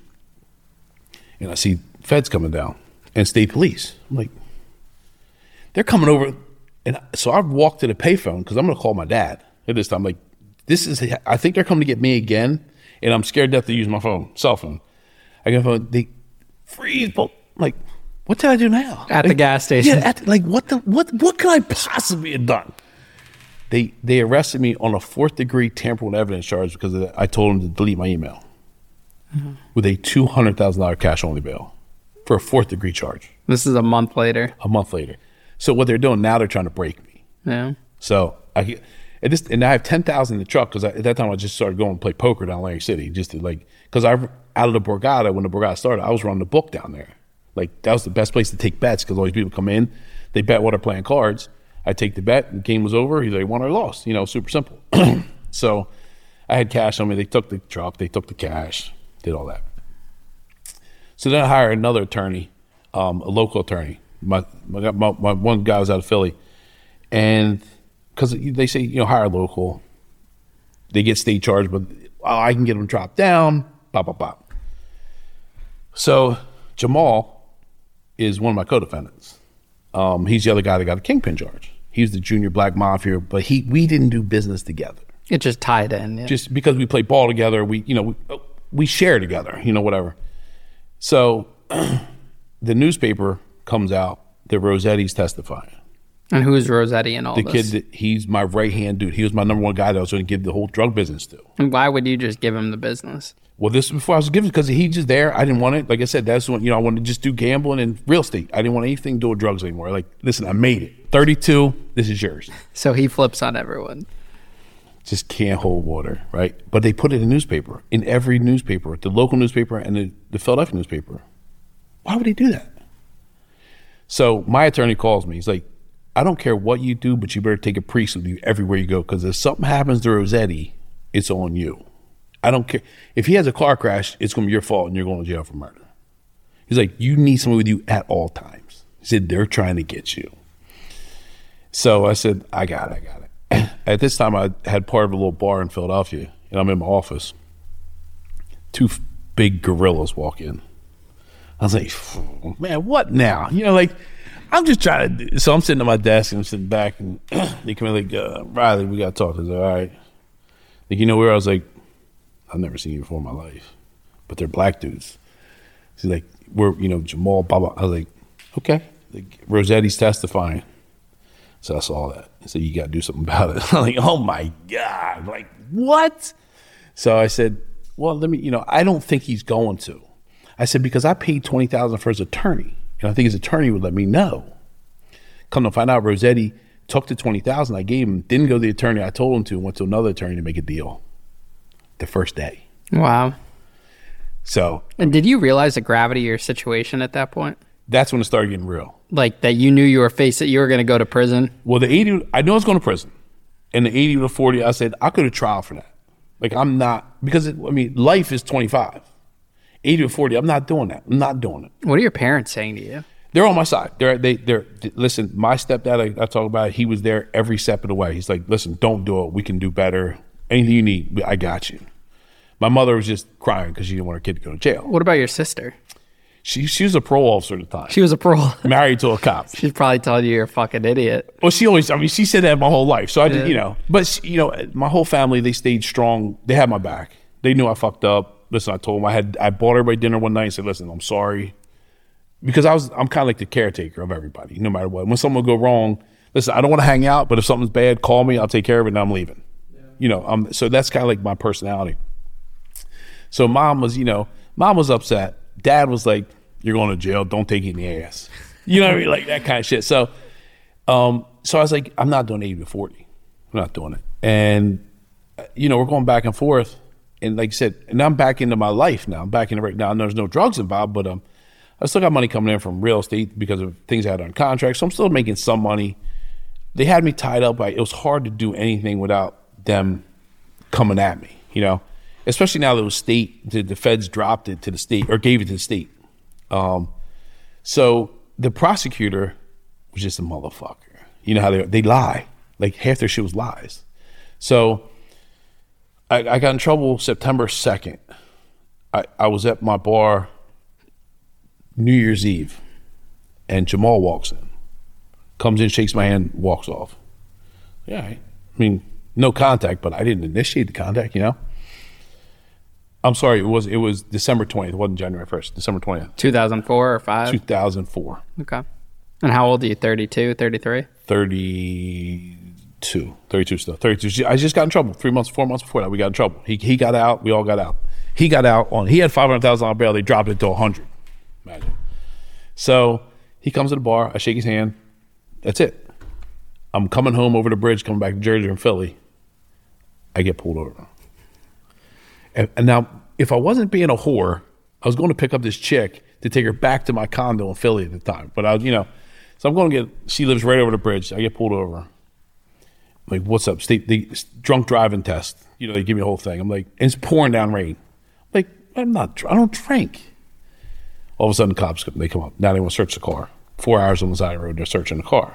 I'm like, they know who you are. They gotta fuck with you. So they let me go. I called her. I'm not coming. I go home. I go back to Jersey, actually, to stay at a house in Jersey. Next day, I go down to my parents' beach house, or my dad's beach house, and I'm like, this is weird. Like the truck scratched up, the navigator is scratched up from the dog jumping on. Like, I don't understand. 3 weeks, three days later, they arrest me again for no contact violation, bail violation, and no contact. And you're not getting back out. So I'm like, so now I'm in over Christmas. So I'm like, they set me up. They set that dude up there to shake my hand. So he was working with them too. He had to be. Because what else you stopping there, shake my hand, hey, we're going to be all right. How did cops get picture of that if you didn't tell me you're coming there? That or they were just watching you. And they were probably watching because I went, the judge wanted to keep me in, or the prosecutor wanted me to stay in Jersey. The judge said, he can go to, that's his business. He works in Pennsylvania. It's right there. We're not going to stop him that. So I get locked back up again now for a third time, just for dumb shit. So then I'm like, I'm over this. I'm telling my attorney, let's figure out a deal. Because he said, trial's going to be 5 years away. He said, then we have 18,000 or 16,000 hours of phone calls. We're going to go through every one of them. I'm like, dude, I'm not doing that. And it's going to cost you $500,000. And you'd be sitting in jail while this is happening. Yeah. Oh, no, I'm out. I get back out. Oh, they give you another bond. After 30 days, man. They give me back my $50,000, plus I had to pay another $25,000 to get back out. So I went over Christmas. I was in Christmas and my birthday. I get out the end of January on the same, so they reinstate my bail for the $500,000, plus they charged me $25,000, whatever it was. So I do it. So I'm out. I was like, listen, let's make it happen. So they come with a couple of offers. Like, I can't do it. I'm not going to trial. Listen, if it wasn't Kingpin, they knew they had me with Kingpin. And Rossetti's telling. So Rossetti got a second-degree drug charge, which is the max 10 years. He spent 60 hours with the cops and did all told on me and all the people. Your whole operation, and everything. He still didn't even get a deal. Same exact thing that he got charged with. Wow. Like, what a fucking idiot, So I call it. So they come back with a 20 with a 5. And what does that mean? So a 20-year sentence with a 5-year minimum mandatory. So I'm like, now I'm probably out 7 months. The whole thing happened 7 months ago. So I'm like, man, listen, I can do 5 years and come home. I'm out. I'm doing it. Because, listen, I'm guilty. Guilty as fuck. I did this shit my whole life. And so I calls. They said they want some money. I said, listen, let them keep the watches, the jewelry, the money. They can keep that. Leave me alone. I said, but you got to make sure Michelle, she gets her charge. I'm not doing unless Michelle gets her charges dropped because she did nothing wrong. And now they're on this girl so bad, and she never says a word. Like, so me growing up, listen, loyalty means more than anything. She could have read the script because my daughter's mom, my girlfriend, they all read the fucking script they gave me. My daughter's mom, who was, like my right hand, they picked her up one night and said, oh yeah, he had black trash bags full of cash all over the house. And, just, what? And I said, you never saw that? She's like, I know, but that's what they want me to say. I'm like, okay, so let me get in a couple more years because they told you to say that, Yeah. I said, maybe there are brown grocery bags full of cash because when I pay people out, like from the gamble, I'll put it in brown bags and take it to them. It's like, they didn't want that, so Michelle held firm the whole time. So like, I had her, so I said, I'm not signing the deal unless I see her deal signed first because they wouldn't even give her a deal. Now her livelihood's on the line because she's a real estate broker. She gets these charges, she loses, that's all she's done her whole life. So they said, all right, we'll drop the case on Michelle, but you have 7 days to make the deal. So it was a 20-year sentence with a 5-year stip. So I had to do a minimum 5 years. So 13 years, 6 months is the max on 20-year state sentence. So I had this open back door. So I was like, fuck it, give me the papers, I'm signing it. Not cooperating. And you saw the video, like I just sat there and the prosecutor's like, since high school, Mr. Reilly's been selling drugs, which was true. So you got me. I mean, but he still wanted like hammer me. I made a deal. Like, I'm taking a 20-year sentence for something I should have a 5-year sentence for, just to get everybody clear. Like that way everybody's over with, because they're sending they would send letters to everybody they listen to phone calls. And I had a lot of, back then I'm running through these bitches all, it was just bad. Yeah. Half of them got boyfriends. Like, this is just going to get worse. The longer I wait, the more they're doing on the back end to get. So you want to get it over with? Listen, I'm still young. My kids are going to be young 5 years. So, and I didn't really know the whole thing. And this is awesome what you're doing here, because if it teaches people, hopefully they stay out of trouble. But I didn't know at that time, what I should have done prior, or should have known. I should have known that 5 years is not guaranteed. You're not guaranteed to get out in 5 years. So I get sentenced. I go to sentencing. And prior, I pay the county. I know guys in there, so I pay them $10,000 to make sure I get to state right away, because I'm not waiting a year. Sometimes you sit in county for a year. And that's the worst. County's the worst. The worst, right? And I want my own clothes. So I leave a duffel bag the day before I go in. You self-surrendered to prison. After my sentence, yeah, I walked in right, the court, into the court, but I already had everything ready in the county for me. And I knew I was getting out right away. I was getting right to the sentence. However, before I go to sentencing, right before that video, they're double doors. They come and say, listen, do you want to tell on your dad? Tell my dad. So I said, what do you mean? Like, tell him for what? Well, tell him, we need you to write here, and they had this whole statement that he does something with his trust fund, his attorney trust fund, and this and that, and we'll cut you down to 3 years. You listen, I'm not doing that anyhow. No. So are you sure? I said, yeah, I'm sure. So I walk in, that's when I was like, fuck you, with the thumbs up.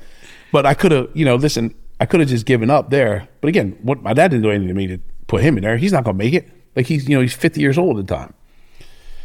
So I get to the county, and I'm seeing the guys, like, I get my clothes, and I had some Xanax zipped in the bottom of the shirt.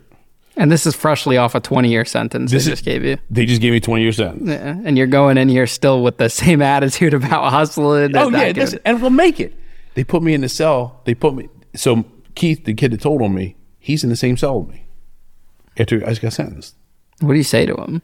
Like, my man, Keith, what the fuck are you thinking? But what they did was they wanted me to get them there so that I'm not getting out. They just kept giving me. But prior to going in, I took every steroid. I was a monster. I was 312 pounds, probably 16% body fat, neck out to here. And when I was in the county, like, yo, how many years you got? And you got 15. Like, I just look like I've been there forever. So you thought it was sick that you got this prison sentence, or? Well, I knew what I needed to do, and I also kind of know how to fight. So I was like, I'm be all right, but I had to get Keith out of there. So when the guys that I paid off for the county, they knew he was in there, they hurry up, got him. He stayed in protective custody the whole time he was in prison. So he ended up doing a little over a year in PC. Yeah. And told on everybody. He didn't get a better deal. So how much do you think you paid for this whole legal process when you add it all up? I got at least easy probably $500,000. That's crazy. And you didn't even go to trial, and you paid $500,000. Imagine if it went to trial. They break you. That's the thing, and what they take is just, that's their game, is to take it all back. They don't like people to make money, is what it is, the government. And going into prison, how are you doing financially? Do you have money tucked aside, or? I have some money put aside, not a lot, because like I said, I just kept spending that. I couldn't do real estate anymore. I'm spending money. I don't know how long I'm going to prison for with an open sentence of a 20-year or a 5-year stip. So I'm kind of enjoying life too, because this ain't get killed in prison. You don't know. Yeah. So you're 32. You're jacked. You're jacked up. Yeah. You're going into prison. How are guys treating you? What's that look like? So the county, I know a lot of the dudes. So they were everything was fine. I get out of county, and I don't think it ever even hit me yet, like what's really happening.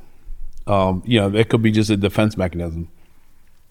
But it hit me. So from the county, you go to Craft, which is central reception for the state facility. And Craft's in Trenton. So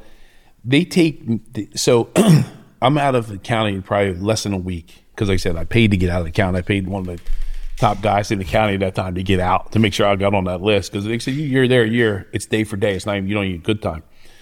So, but they put me in a van. Everybody's going on a bus. I get in a van. Like, what? They got 3 cars in the front, 3 cars in the back with me. And like, I'm going to break out, or I'm some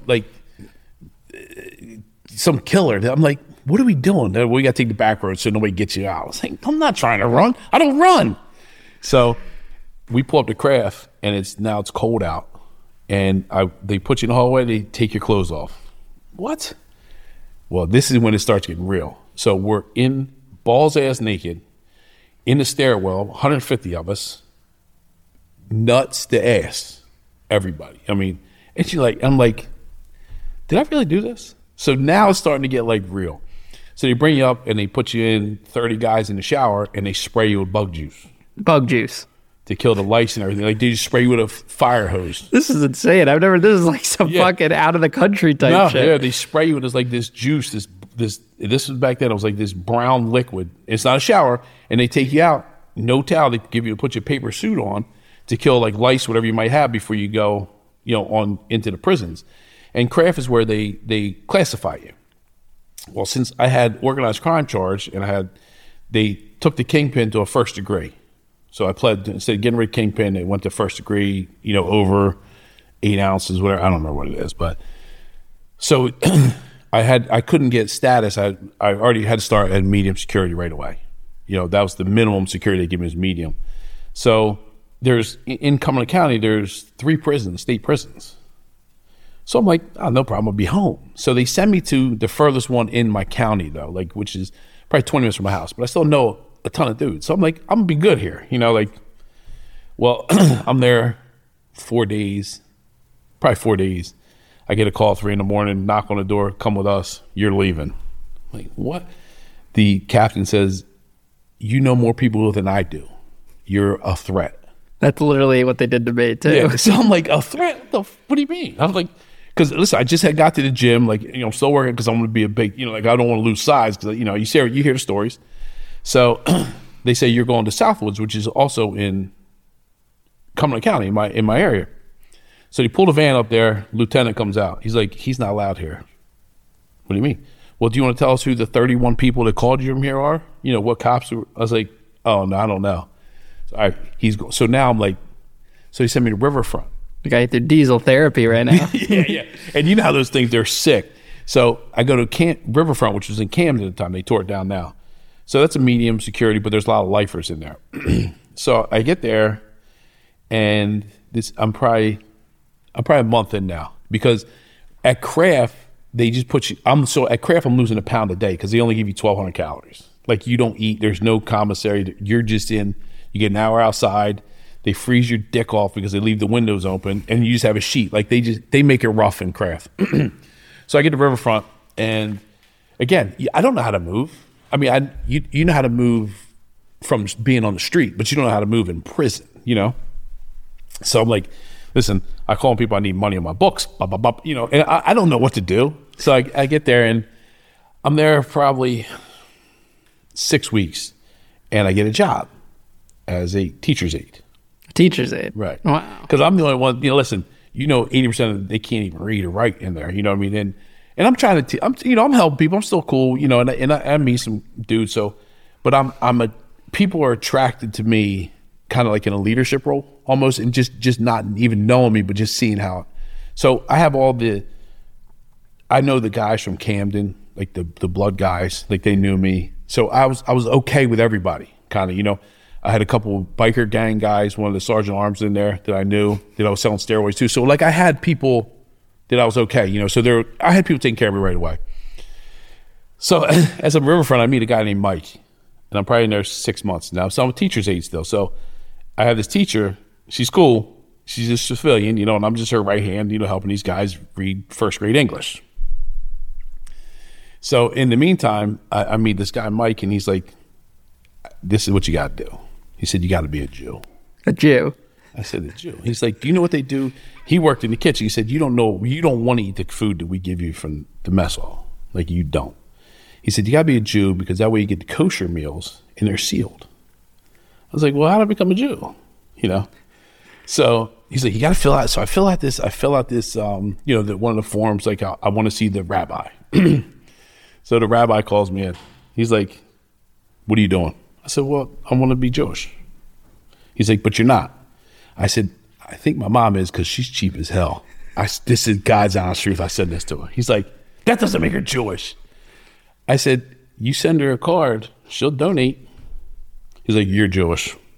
So I got the kosher meals. This is exactly how federal prison works too. We would always sign up that you go to see the rabbi, they say you're Jewish, and you get the better meals. You get the better meals. So that was the first key of everything. And that kind of made you realize how you can move around, how money can influence the prison system. My mother still gets cards for donations every year. That's the people with money in prison are the ones that do it the best. Oh, well, the problem with Riverfront is there was a lot of sex offenders, and they ran the prison because they were telling everybody. So they weren't treating bad the sex offenders. They weren't treated bad. They were protected by the cops. They the one told everybody how the prison was running. So in the meantime, I'm learning, like, these Bloods are idiots. Like, they could run the whole system. Instead, they're killing each other, And at that time, I'm like, well, football season's starting. Shit, I know a little bit about gambling. Yeah, what became your prison hustle? Football tickets. And how much money were you making running the ticket? And how would people pay you? So it's cigarettes, cigarettes and food. At that time, like Buglers were $1, Newports were $6. And I probably had 500 packs of Newports between different cells. But I was on the radar of a Lieutenant Kershaw. So I was in the KOP line. So I got Benadryl, like to go to sleep. Like, they told me how to move. You know what I mean? Like everybody, like, go get Benadryl. Say you got allergies, they'll give it to you at night, you'll go to sleep. I say, all right. So I'm in the KOP line getting my Benadryl for the week or whatever, and he comes up behind me and slams me on the ground. This sergeant, or lieutenant, he was lieutenant at the time. He's a big dude. I'm like, all right. I let it go, but he was on me. Like, he wanted to know about the football. Well, there's 3 pods, and I'm running football in every pod. They're throwing racquetballs with the tickets over to me, and I got somebody else running them. So I would pay, at that time, I'd find the brokest person on the thing, and he'd write real small and do the circle of football, 4, 5, 6, 8, 10 picks. Listen, you don't win. And when they did win, you got paid right away. But it was, so my canteen was huge. You did it for fun. I did it for fun. Yeah. And it's just, listen, it kept me on my toes. So I would get kosher meals. Then, at that time, I was like a teacher's aide. So she would be so I'm real cool with her. So she'd bring me food. A real pen meant a lot back then. Instead of those little bend, flexible. So I get like real pens, from her. She was cool. So I'm probably there about a year. I get locked up. In the shoe. Because, internal affairs comes to me, this guy. So internal affairs during my first 6 months, the cops kept coming, the feds kept coming because they wanted me to tell on cops that I dealt with. And they're like, listen, we can help you out. Now, I was like, motherfucker, I got my sentence. You're not cutting my sentence down. We'll guarantee. Tell us about this guy. Tell us about this guy. I was like, listen, this shit's over. Like, there's nothing here. But they would still come get me, at least once a month to like just talk to me, see if they broke me. So another year and a half, they locked me up. I was like, what'd I do now? Because I know they didn't get football tickets. You're allowed 10 Newports. I only had 10 Newports in mine. My bunkie had 10 Newports. Like, I always took care of my bunk, it was always good. And they say, you're fucking the teacher. Were you? Well, not where they said I was. Wait. You hooked up with a prison guard. Not a guard. She was a civilian school teacher. She was still working in the prison. Oh, yeah. How does this happen? How does that go down? It's so weird. Her husband at the time actually was getting loans still from my guys, and I knew. So, I still had connections on the outside and connections. So we were in Camden, so we weren't far from everybody I knew, still knew a lot of cops and stuff. And so just listen, after like a year and a half, she's like the bad boy status, she's like. So you're having sex in prison. Yeah. And she's risking her relationship, her marriage, her job. So they say, I said, I didn't. I deny it to internal affairs. Like, it wasn't me. I don't know what you're talking. We got your DNA on the desk. Right away, I know they're lying because I ain't never fucked on that desk. Well, they're not swabbing for DNA in the prison. But so many people tell because they're jealous of the job. Like, I think I was getting $2.35 a day instead of 90 cents or whatever. You know how the different jobs pay different rates. Yeah. So I had a good job. But it was just, like, I could kind of had access to the prison, being in the education department, the whole thing. Somebody told us. So I was in lockup 71 days because I wouldn't cooperate. Under investigation. It's crazy what they could do to you when you get sweeped in. I think investigation prison's worse than investigation real life. But listen, I got 3 showers in 71 days. Yeah, it's crazy. So no Bible, no sheets in the bunk. So I was fine for the first probably like 30 days. Then I'm starting to count the blocks, the dimples in the cinder blocks. Because there's nothing else. What do you do? Yeah. Like, I tried to read the Bible, it just didn't work. I got to page 2. I was like, I can't read this. I used it as a pillow. Like, yeah. I had, that's all because I didn't have anything. So the 71st day, I actually sent a letter to my stepdad about 50 days. Like, I don't know how long I can do this. Like, I've never thought about suicide in my life. Because I was always, my mentality is tomorrow's another day. No matter how bad today is, I'll be all right tomorrow. Which is a great mentality to have. Because, like, my mother, she worked for Red Cross, but she was a drug counselor. She went to college. She got her PhD in psychology, but she never did, but my mentality is, like all this mental, it's in your head. Like if you're weak, you're weak. If you're not, you can figure it out. So around day 50, I was like, Rick, you know, he's my best friend. I mean, I was like, I don't know if I can do this. Not 3 days later, he sends Robin Lord, who was a big hotshot attorney from Trenton area, down. She told me, like, we're going to get you out of here. Like, because I had 3 showers in 50 days at that time. It's insane. So the internal affairs, are you ready to tell you? I said, I don't want you to tell. I never did it, you know? So 71st morning, you're leaving. I was like, all right, where am I going? You know, like, I'm finally getting out. Like, am I going back? Can't be here. I watched her get walked out by the cops. You know, this is when it first happened. So they said, you're going to Northern State. I was like, fuck. What's Northern State? The worst prison, one of the worst prisons around. And this is Pennsylvania, New Jersey? No, New Jersey. It's all New Jersey. Yeah. Okay. So Omar Broadway actually snuck a phone in Northern State. And like if you Google Northern State Prison, there's a guy in there that made a movie, an inmate in Northern State. So I'm like, nobody, listen, the cops didn't want to go to Northern State. I didn't want to go to Northern State. Like, that's the last thing I wanted to hear, because that's the worst. Like, that, you know, I mean, Mid-State is like, even though it's a bunch of sex offenders, it's just a camp. Yeah. So I got like 2 years in. I'm like, no, I'm not going to Northern State. So I get on the bus and we stop at Trenton. Okay. So I go in Trenton. No, I'm sorry. Rawway. Went to Rawway. And where they made the video, the movie, like the Sylvester Stallone movie, they had the track and stuff. And it's scary. Like, it's just scary. Now, I don't get scared easy, but you just smell death in this place. But it was run by the inmates. So they were like jailing for, like, it wasn't snitch. It was like real dudes like running a jail, which I appreciate that, you know?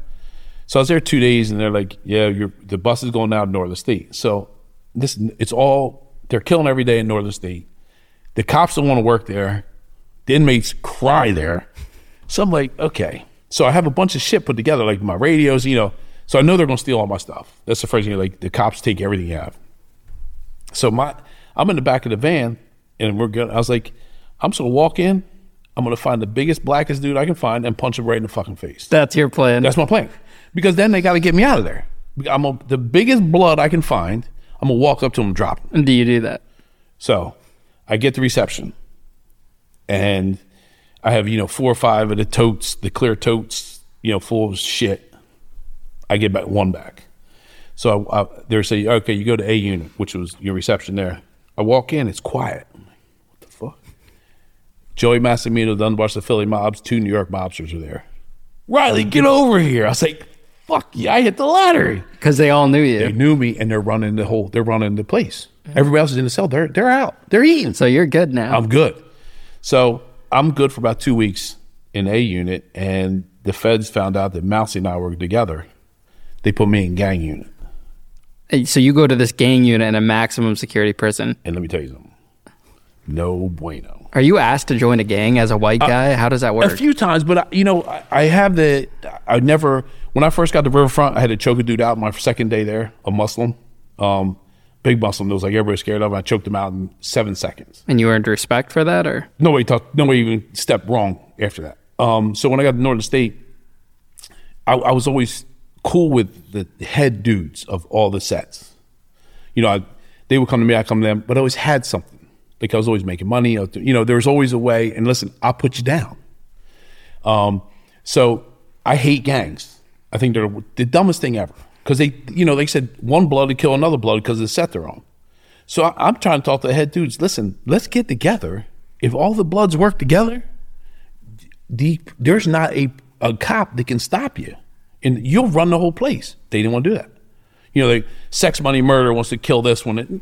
You're stupid. You're trying to operate it like a business. Listen, I'm trying to make life easy, and they just want to kill each other. So, but I never got asked. I saw 80% of the guys I ever talked to joined either like the Nietas or the Latin Kings or the Bloods or the Crips.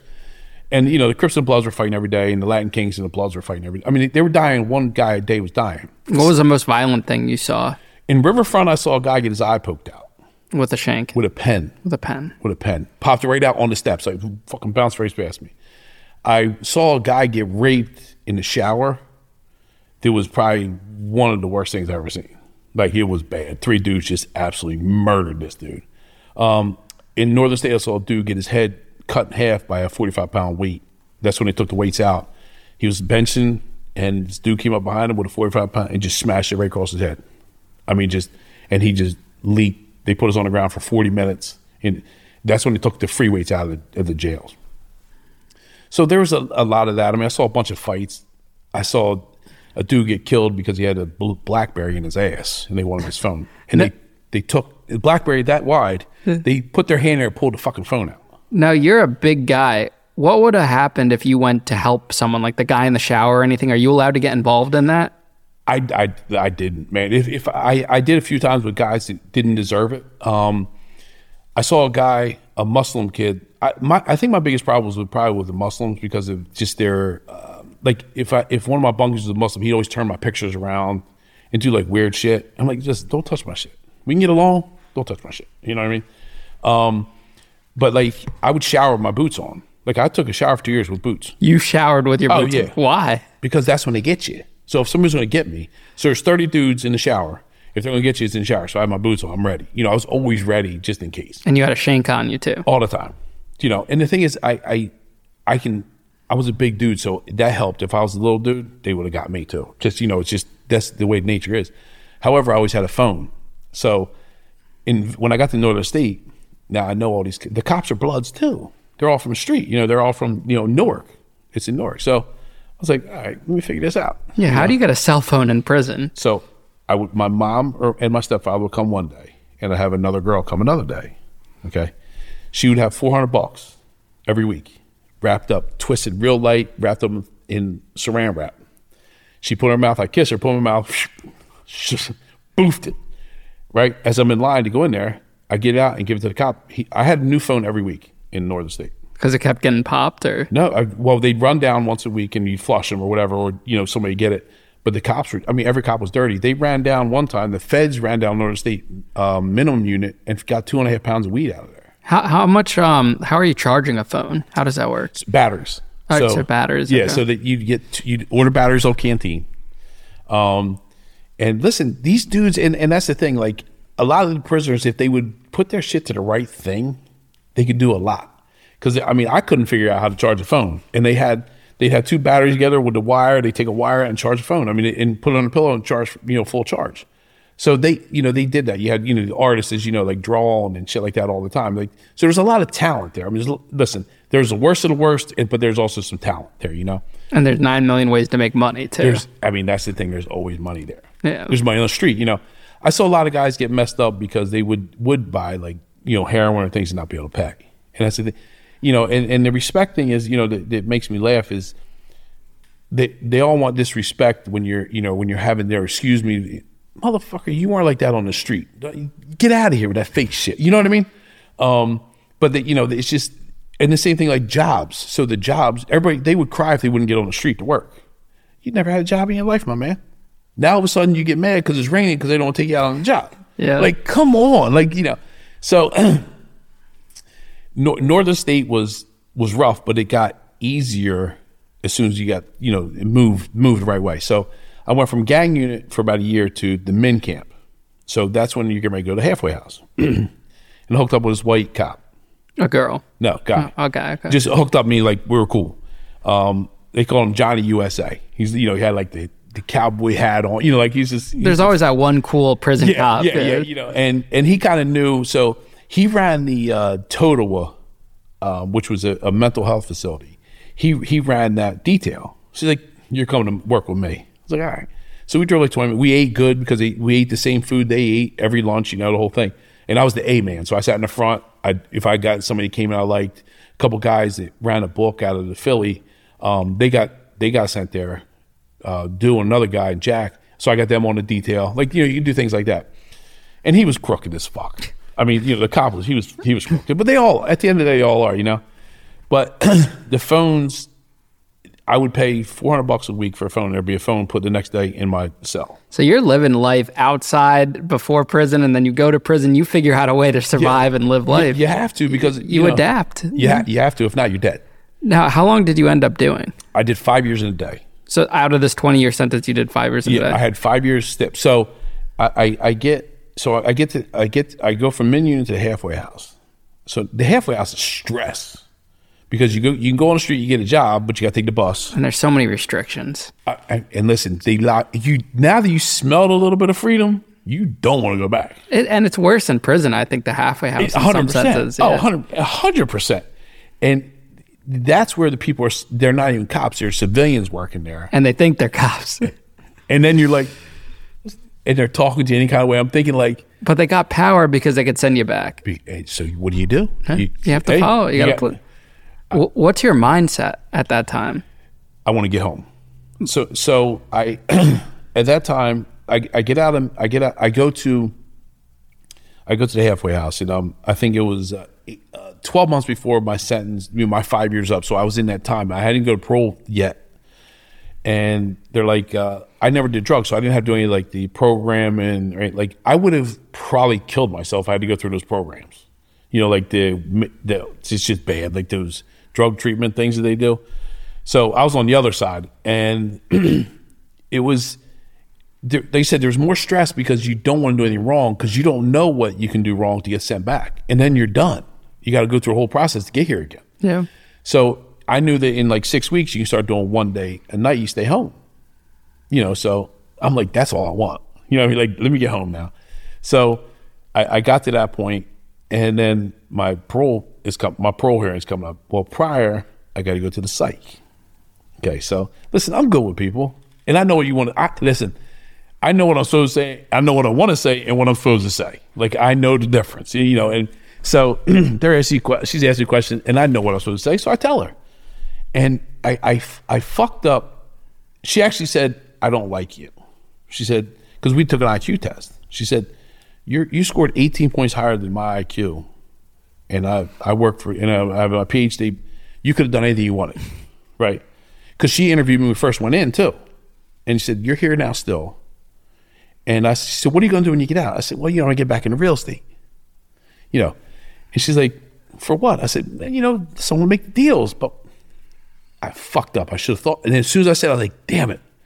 That means I still want to make these deals. I'll still sell drugs. No. Like, that's what she's thinking. So her recommendation means a lot.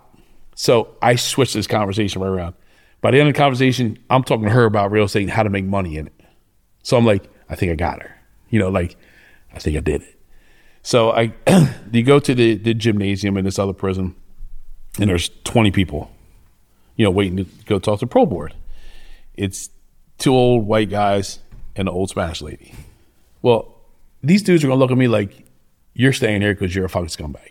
You know what I mean? Like, you could have done it. You didn't pay your time back. And one of the things was like the prosecutor was overzealous of trying to get me. Like, he wanted to set an example because, a white guy shouldn't be doing that, that kind of thing. So I know I didn't get a good, but I got good letters from some different politicians and things, So I'm sitting there, and they're asking me, the other guys are like, what are you going to do? I was like, real estate. He said, well, do you have that thrill so you don't make these deals? Like, I just like helping people, like I want them to get their house. I eventually went through this, and, I gave them, so they say, leave. Now, the problem is in the halfway house, if you get a hit, you go back to prison.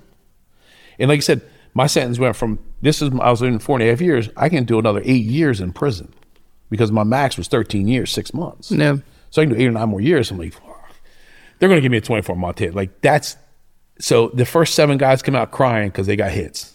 I'm like, no shot. I'm not getting, they come back in, he said, it's your lucky day. I said, I'm staying in the halfway house, you're going to go home. It's like, oh, my man. So I don't tell anybody I'm going home because I don't want them doing something dumb.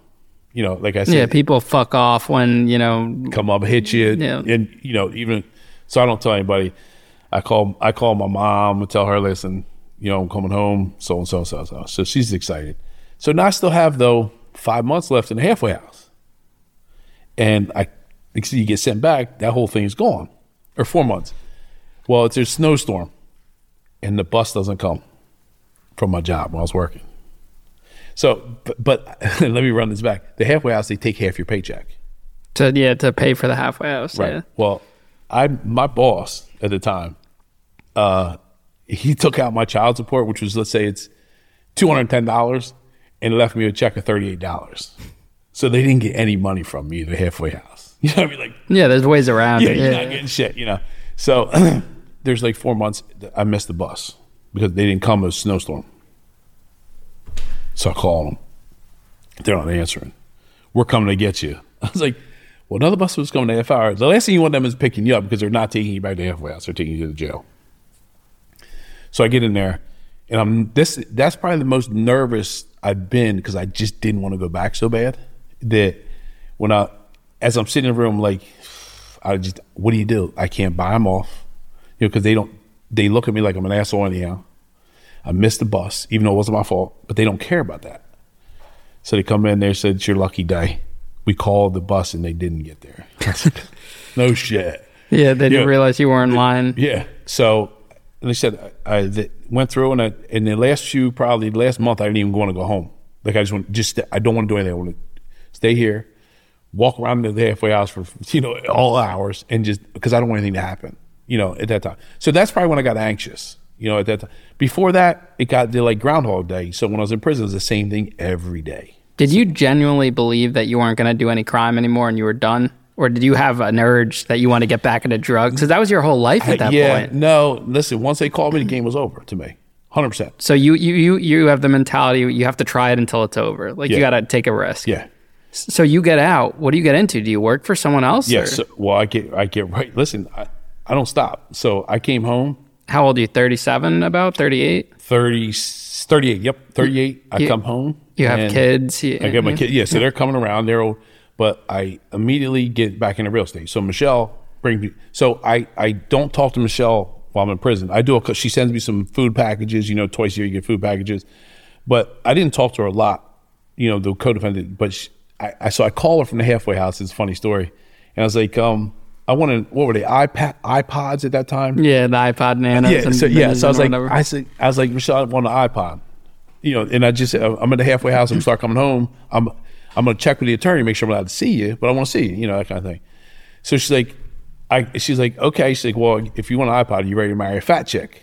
Right? And she wasn't fat, but I was like, well, yeah, you know, like, end up, I'm 15 years later, I was still with her. Like, I was with her 15 years after I came home. Yeah. But she, so I got into real estate and back right into real estate. I went to get my real estate license. I passed the test. I passed the test, got 3 wrong. And you were allowed to have a real estate license? I was supposed to. Okay. But they stopped me. Because of the felony? Yes. Which has nothing to do with any of the guidelines. There was nothing I should have had it. But I didn't. So I said, you know what, let me get into construction. Did you have money to start anything, or you started from scratch? When I came home, some guys gave me some money. Not a lot, but enough to get going. I bought a rental. First thing I did. And because I didn't take anybody else with me.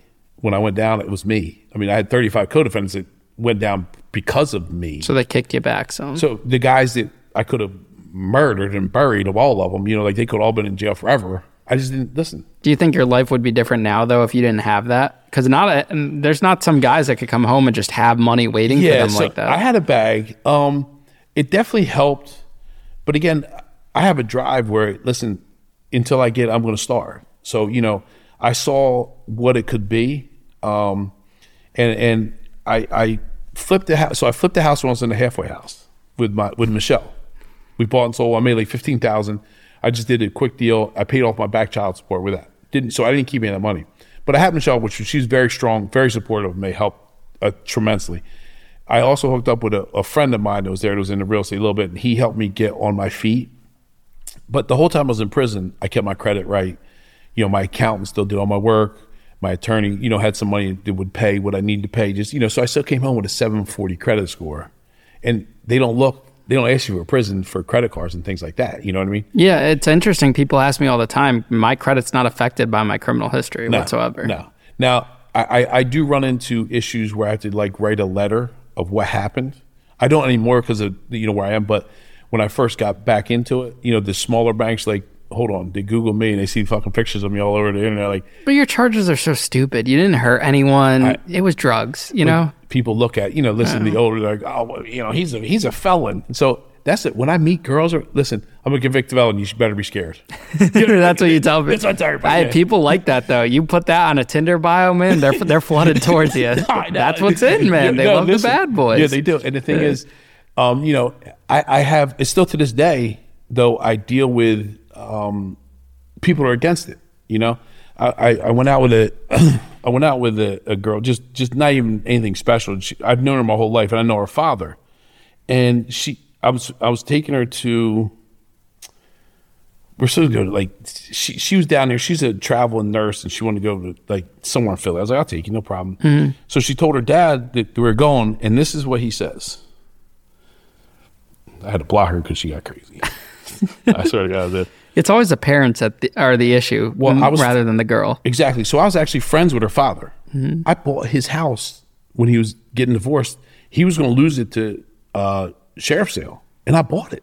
It's the house I own. And what happens? And it's like he was this. When I was growing up, he was this big. This he was a doctor. He had the Rolexes, and now he's here, and I'm here. So now he's got the problem. But it says, she said, where is it? Let me see.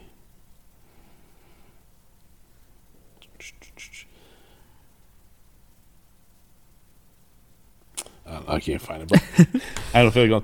But it said my dad said you're still a drug dealer and be careful. Hold on, I'm making $1 million a year. I don't need to sell drugs. I made $1 million already this year. Profit. I don't need to sell. I didn't make $1 million profit selling drugs with no stress. Yeah, So when I go back to when I came home, my first I would say 3 years out, I made my first $1 million in real estate profit. And what I was doing, but like I said, I was always, so Michelle was a very key to that because she owned a real estate office. She helped me get loans. She anything I needed, she helped me with. And you already had some familiarity with it from before prison. Right. So, and I flipped houses before. And what I realized was these contractors make more than I am. So what I did, hey, listen, I'm going to be a contractor. So you're in construction, I'm in real construction. Estate. So what I went around and found every job site up and down New Jersey and found the best dudes and put a team together. So then the construction business went crazy in 2012 and 13. I mean, it was going nuts. I couldn't even buy houses because we were too busy fixing everybody else's. They were flipping houses, but I made $1 million too, profit. Yeah. So then I was like, at that time I was still buying rental properties, because I like the rentals. I thought I liked rentals. I really don't like rentals. I do, but I don't, if that makes sense. So like came home in 2010. In 2015, I had maybe 25 rentals. But I want to get flipped back to flipping all the time. And that's when kind of like my son was, coming into the business. I fired him because he wanted to go to the beach instead of work when he was 16 in high school. Yeah. So he's like, I'm going to the beach with my friends. Okay, listen, I'll never tell you what you can or can't do. He tried to go back. I was like, no, we don't need you anymore because I hired somebody else. So Michelle put you on. Michelle helped out tremendously. Michelle is actually a problem. Michelle and I are together. She's one of my best friends.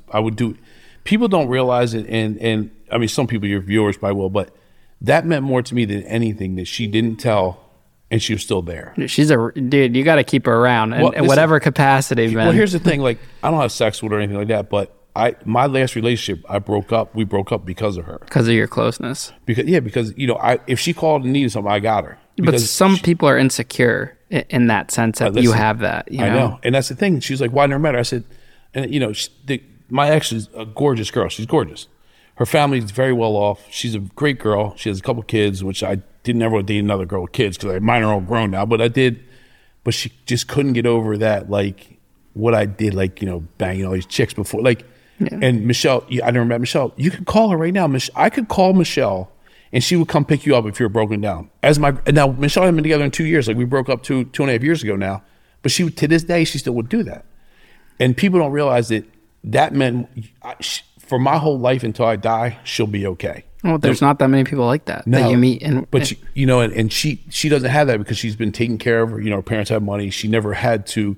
She understands loyalty to that part of loyalty, if that makes sense. And you don't know. Maybe you guys get back together down the line. Nah. You don't think? Once it's done, I'm done. Really? Yeah. So yeah, but you still keep her in your life. I do, but listen, not that I owe her any because I don't owe anybody shit. But I'll never forget what she did for me. And that meant more to me to, like, you couldn't get, I don't care if somebody said, here's 10 million. If you never told them, I wouldn't do it.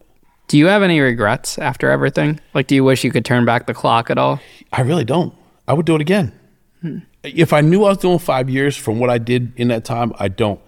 I don't want other people to do it, if that makes sense. My regrets now are I've cut people off or lost people that they probably are going to be important in my life.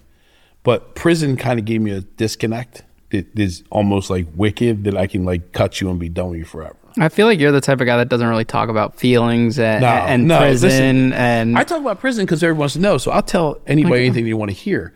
But like, I'm not an emotional dude. Like that, it doesn't make sense to me. Yeah. Like, I'm not a jealous person. So why do you want to come do this? Because this doesn't really seem like your thing. To like sit down and talk to someone. No, because I want people to realize that after you can still do something. If that, so if we have 5 people to say, you know what, there's a dude that had a 20-year sentence, did 5 years, and he's now making $1 million a year in real estate, and it's not that hard. I don't need a super high degree.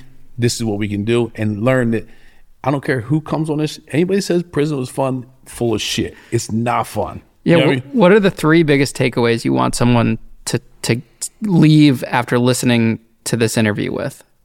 What do you want them to know? Well, I think one, the most important is that you can make it no matter what. A discipline and dedication, if you want it, you can get it.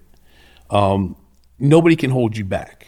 Like, it doesn't matter. Like, I was against so many things. When I came home, just being a felon, everybody knew I was a drug dealer all around, that I fought there were so many challenges that didn't bother me. Because listen, I did it. Like, you have to eat what you did.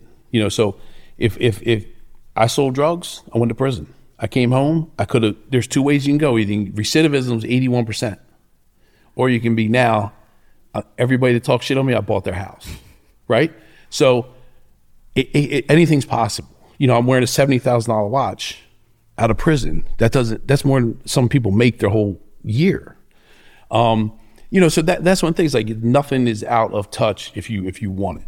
But you got to grind, like you got to starve. And that's the problem. People don't want to starve anymore. They want immediate gratification, like we did when I was selling drugs.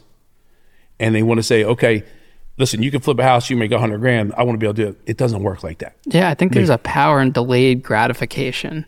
100%. Yeah, like it makes you appreciate shit. And that, yeah. 100% appreciate. So I appreciate what I have, but I don't care about it anymore. I'm at the point now where, and that's kind of like my ex Station, we kind of broke up because I sold my house. I made $600,000 selling my house. I was only there a year, but it's $600,000. She's like, well, this is going to be our house. Well, we can buy another one. It's only a house to me. So, but that's the other thing that prison did. Prison made me colder too. Like, I don't care about this. I don't care about the cars, the Lamborghini. I don't care about any of this. I got a condo on South Beach. I don't care. And it's not a big deal. You know what I mean? But I think that's where prison, like, you get to the point where you can't let that stuff bother you, or you'll be in your head forever. Nothing. I don't let anything affect me anymore. Like, if I have a bad day, tomorrow's another day. What would you say to your teenage self if you could sit across from him now? You're smart enough to do it without selling drugs. You probably could have figured out something. I definitely could have, but I think that because I ran the drug game like a business, that it taught me so much about real life that if I walked in and started a company that didn't know all the bad things that really happen in life, it wouldn't be the same as now. You got to go through that shit. Because like I said, I told my ex, but she was the one that she's never had to go through that. She thought she did because she married some dude that knocked her up when she had a bad marriage. That's not. You still have people taking care of you. If there's a problem, I got to run to me. My mom runs to me. My dad runs. Like, I take care of everybody. That's real life experience. Right. And if prison gives you that too. And that's what I'm saying. If you don't know that struggle when you're sitting there, you're like, I eat this thing M&Ms or not. You know what I mean? Like, it's just, so it's definitely that, jail's no fun. Prison's no fun. Yeah. I mean, at the end of the day. But it can give you the motivation, discipline to succeed in life. Yeah. Like, so back to that. I was on parole 8 years. They wouldn't let me off parole easy. I'm making $1 million a year legally. And the guy that was running the parole office wouldn't let me off parole early. I wouldn't let you off. Now, either. murderers, that is. Guys that were murder charged were getting off parole early. He wouldn't get me off. So no problem. So I had to ask. So I was traveling to Vegas. I'm traveling over. I bought an Airbnb in Vegas. And so, a parole is they're like, well, you got to show a paycheck every 2 weeks. Okay, which one do you want? Hey, I just made $20,000 flipping. I made $40,000 flipping this house. You want to see that one? Because the more you make this whole year. So just leave me alone. Like, I don't jaywalk now. Like, but he wouldn't let me off. So I owned a property, and one of his officers went to see this girl, and she parked on my grass. I got his car towed, the state car. But you're still the same asshole at heart, I'm still man. an asshole. The prosecutor bought a house. I bought the house next to him filled with tenants. Oh man. Then the house that I just sold, I sold for $1 million. He lived right across the street from that. I sold $600,000 on the deal. Just I only bought the house because he lived right there. The kid that told on me, and just ended. The kid that told me Rossetti in 2015, I bought 3 houses right next to him. Well, you know what they say, success is the best revenge. That's what it is. You see I named my company Flipping Keys. That's great. Devin, thanks for coming on the show today, man. Thank you. Thanks for coming out to New Jersey. It's been a great conversation today. Do it again. And, really hope people get inspired by your life story. You have a crazy story, man. It's fun. Are you actually writing a book? Yeah. Yep. Awesome. Yeah, that'll be out. We should be done it. I'm dedicated to my assistant, Michelle or Alexis, this girl Alexis. Oh, it's got to go to Michelle, man. Listen, Alexis was there. She's a hustler, she's a young girl. She actually helped me out a lot before it all went bad. Well, hopefully no more FBI investigations or anything. I'm sure there is, but I'm not doing anything wrong. They're wasting their time and their money. They can pick on me. Awesome, man. Thanks, man.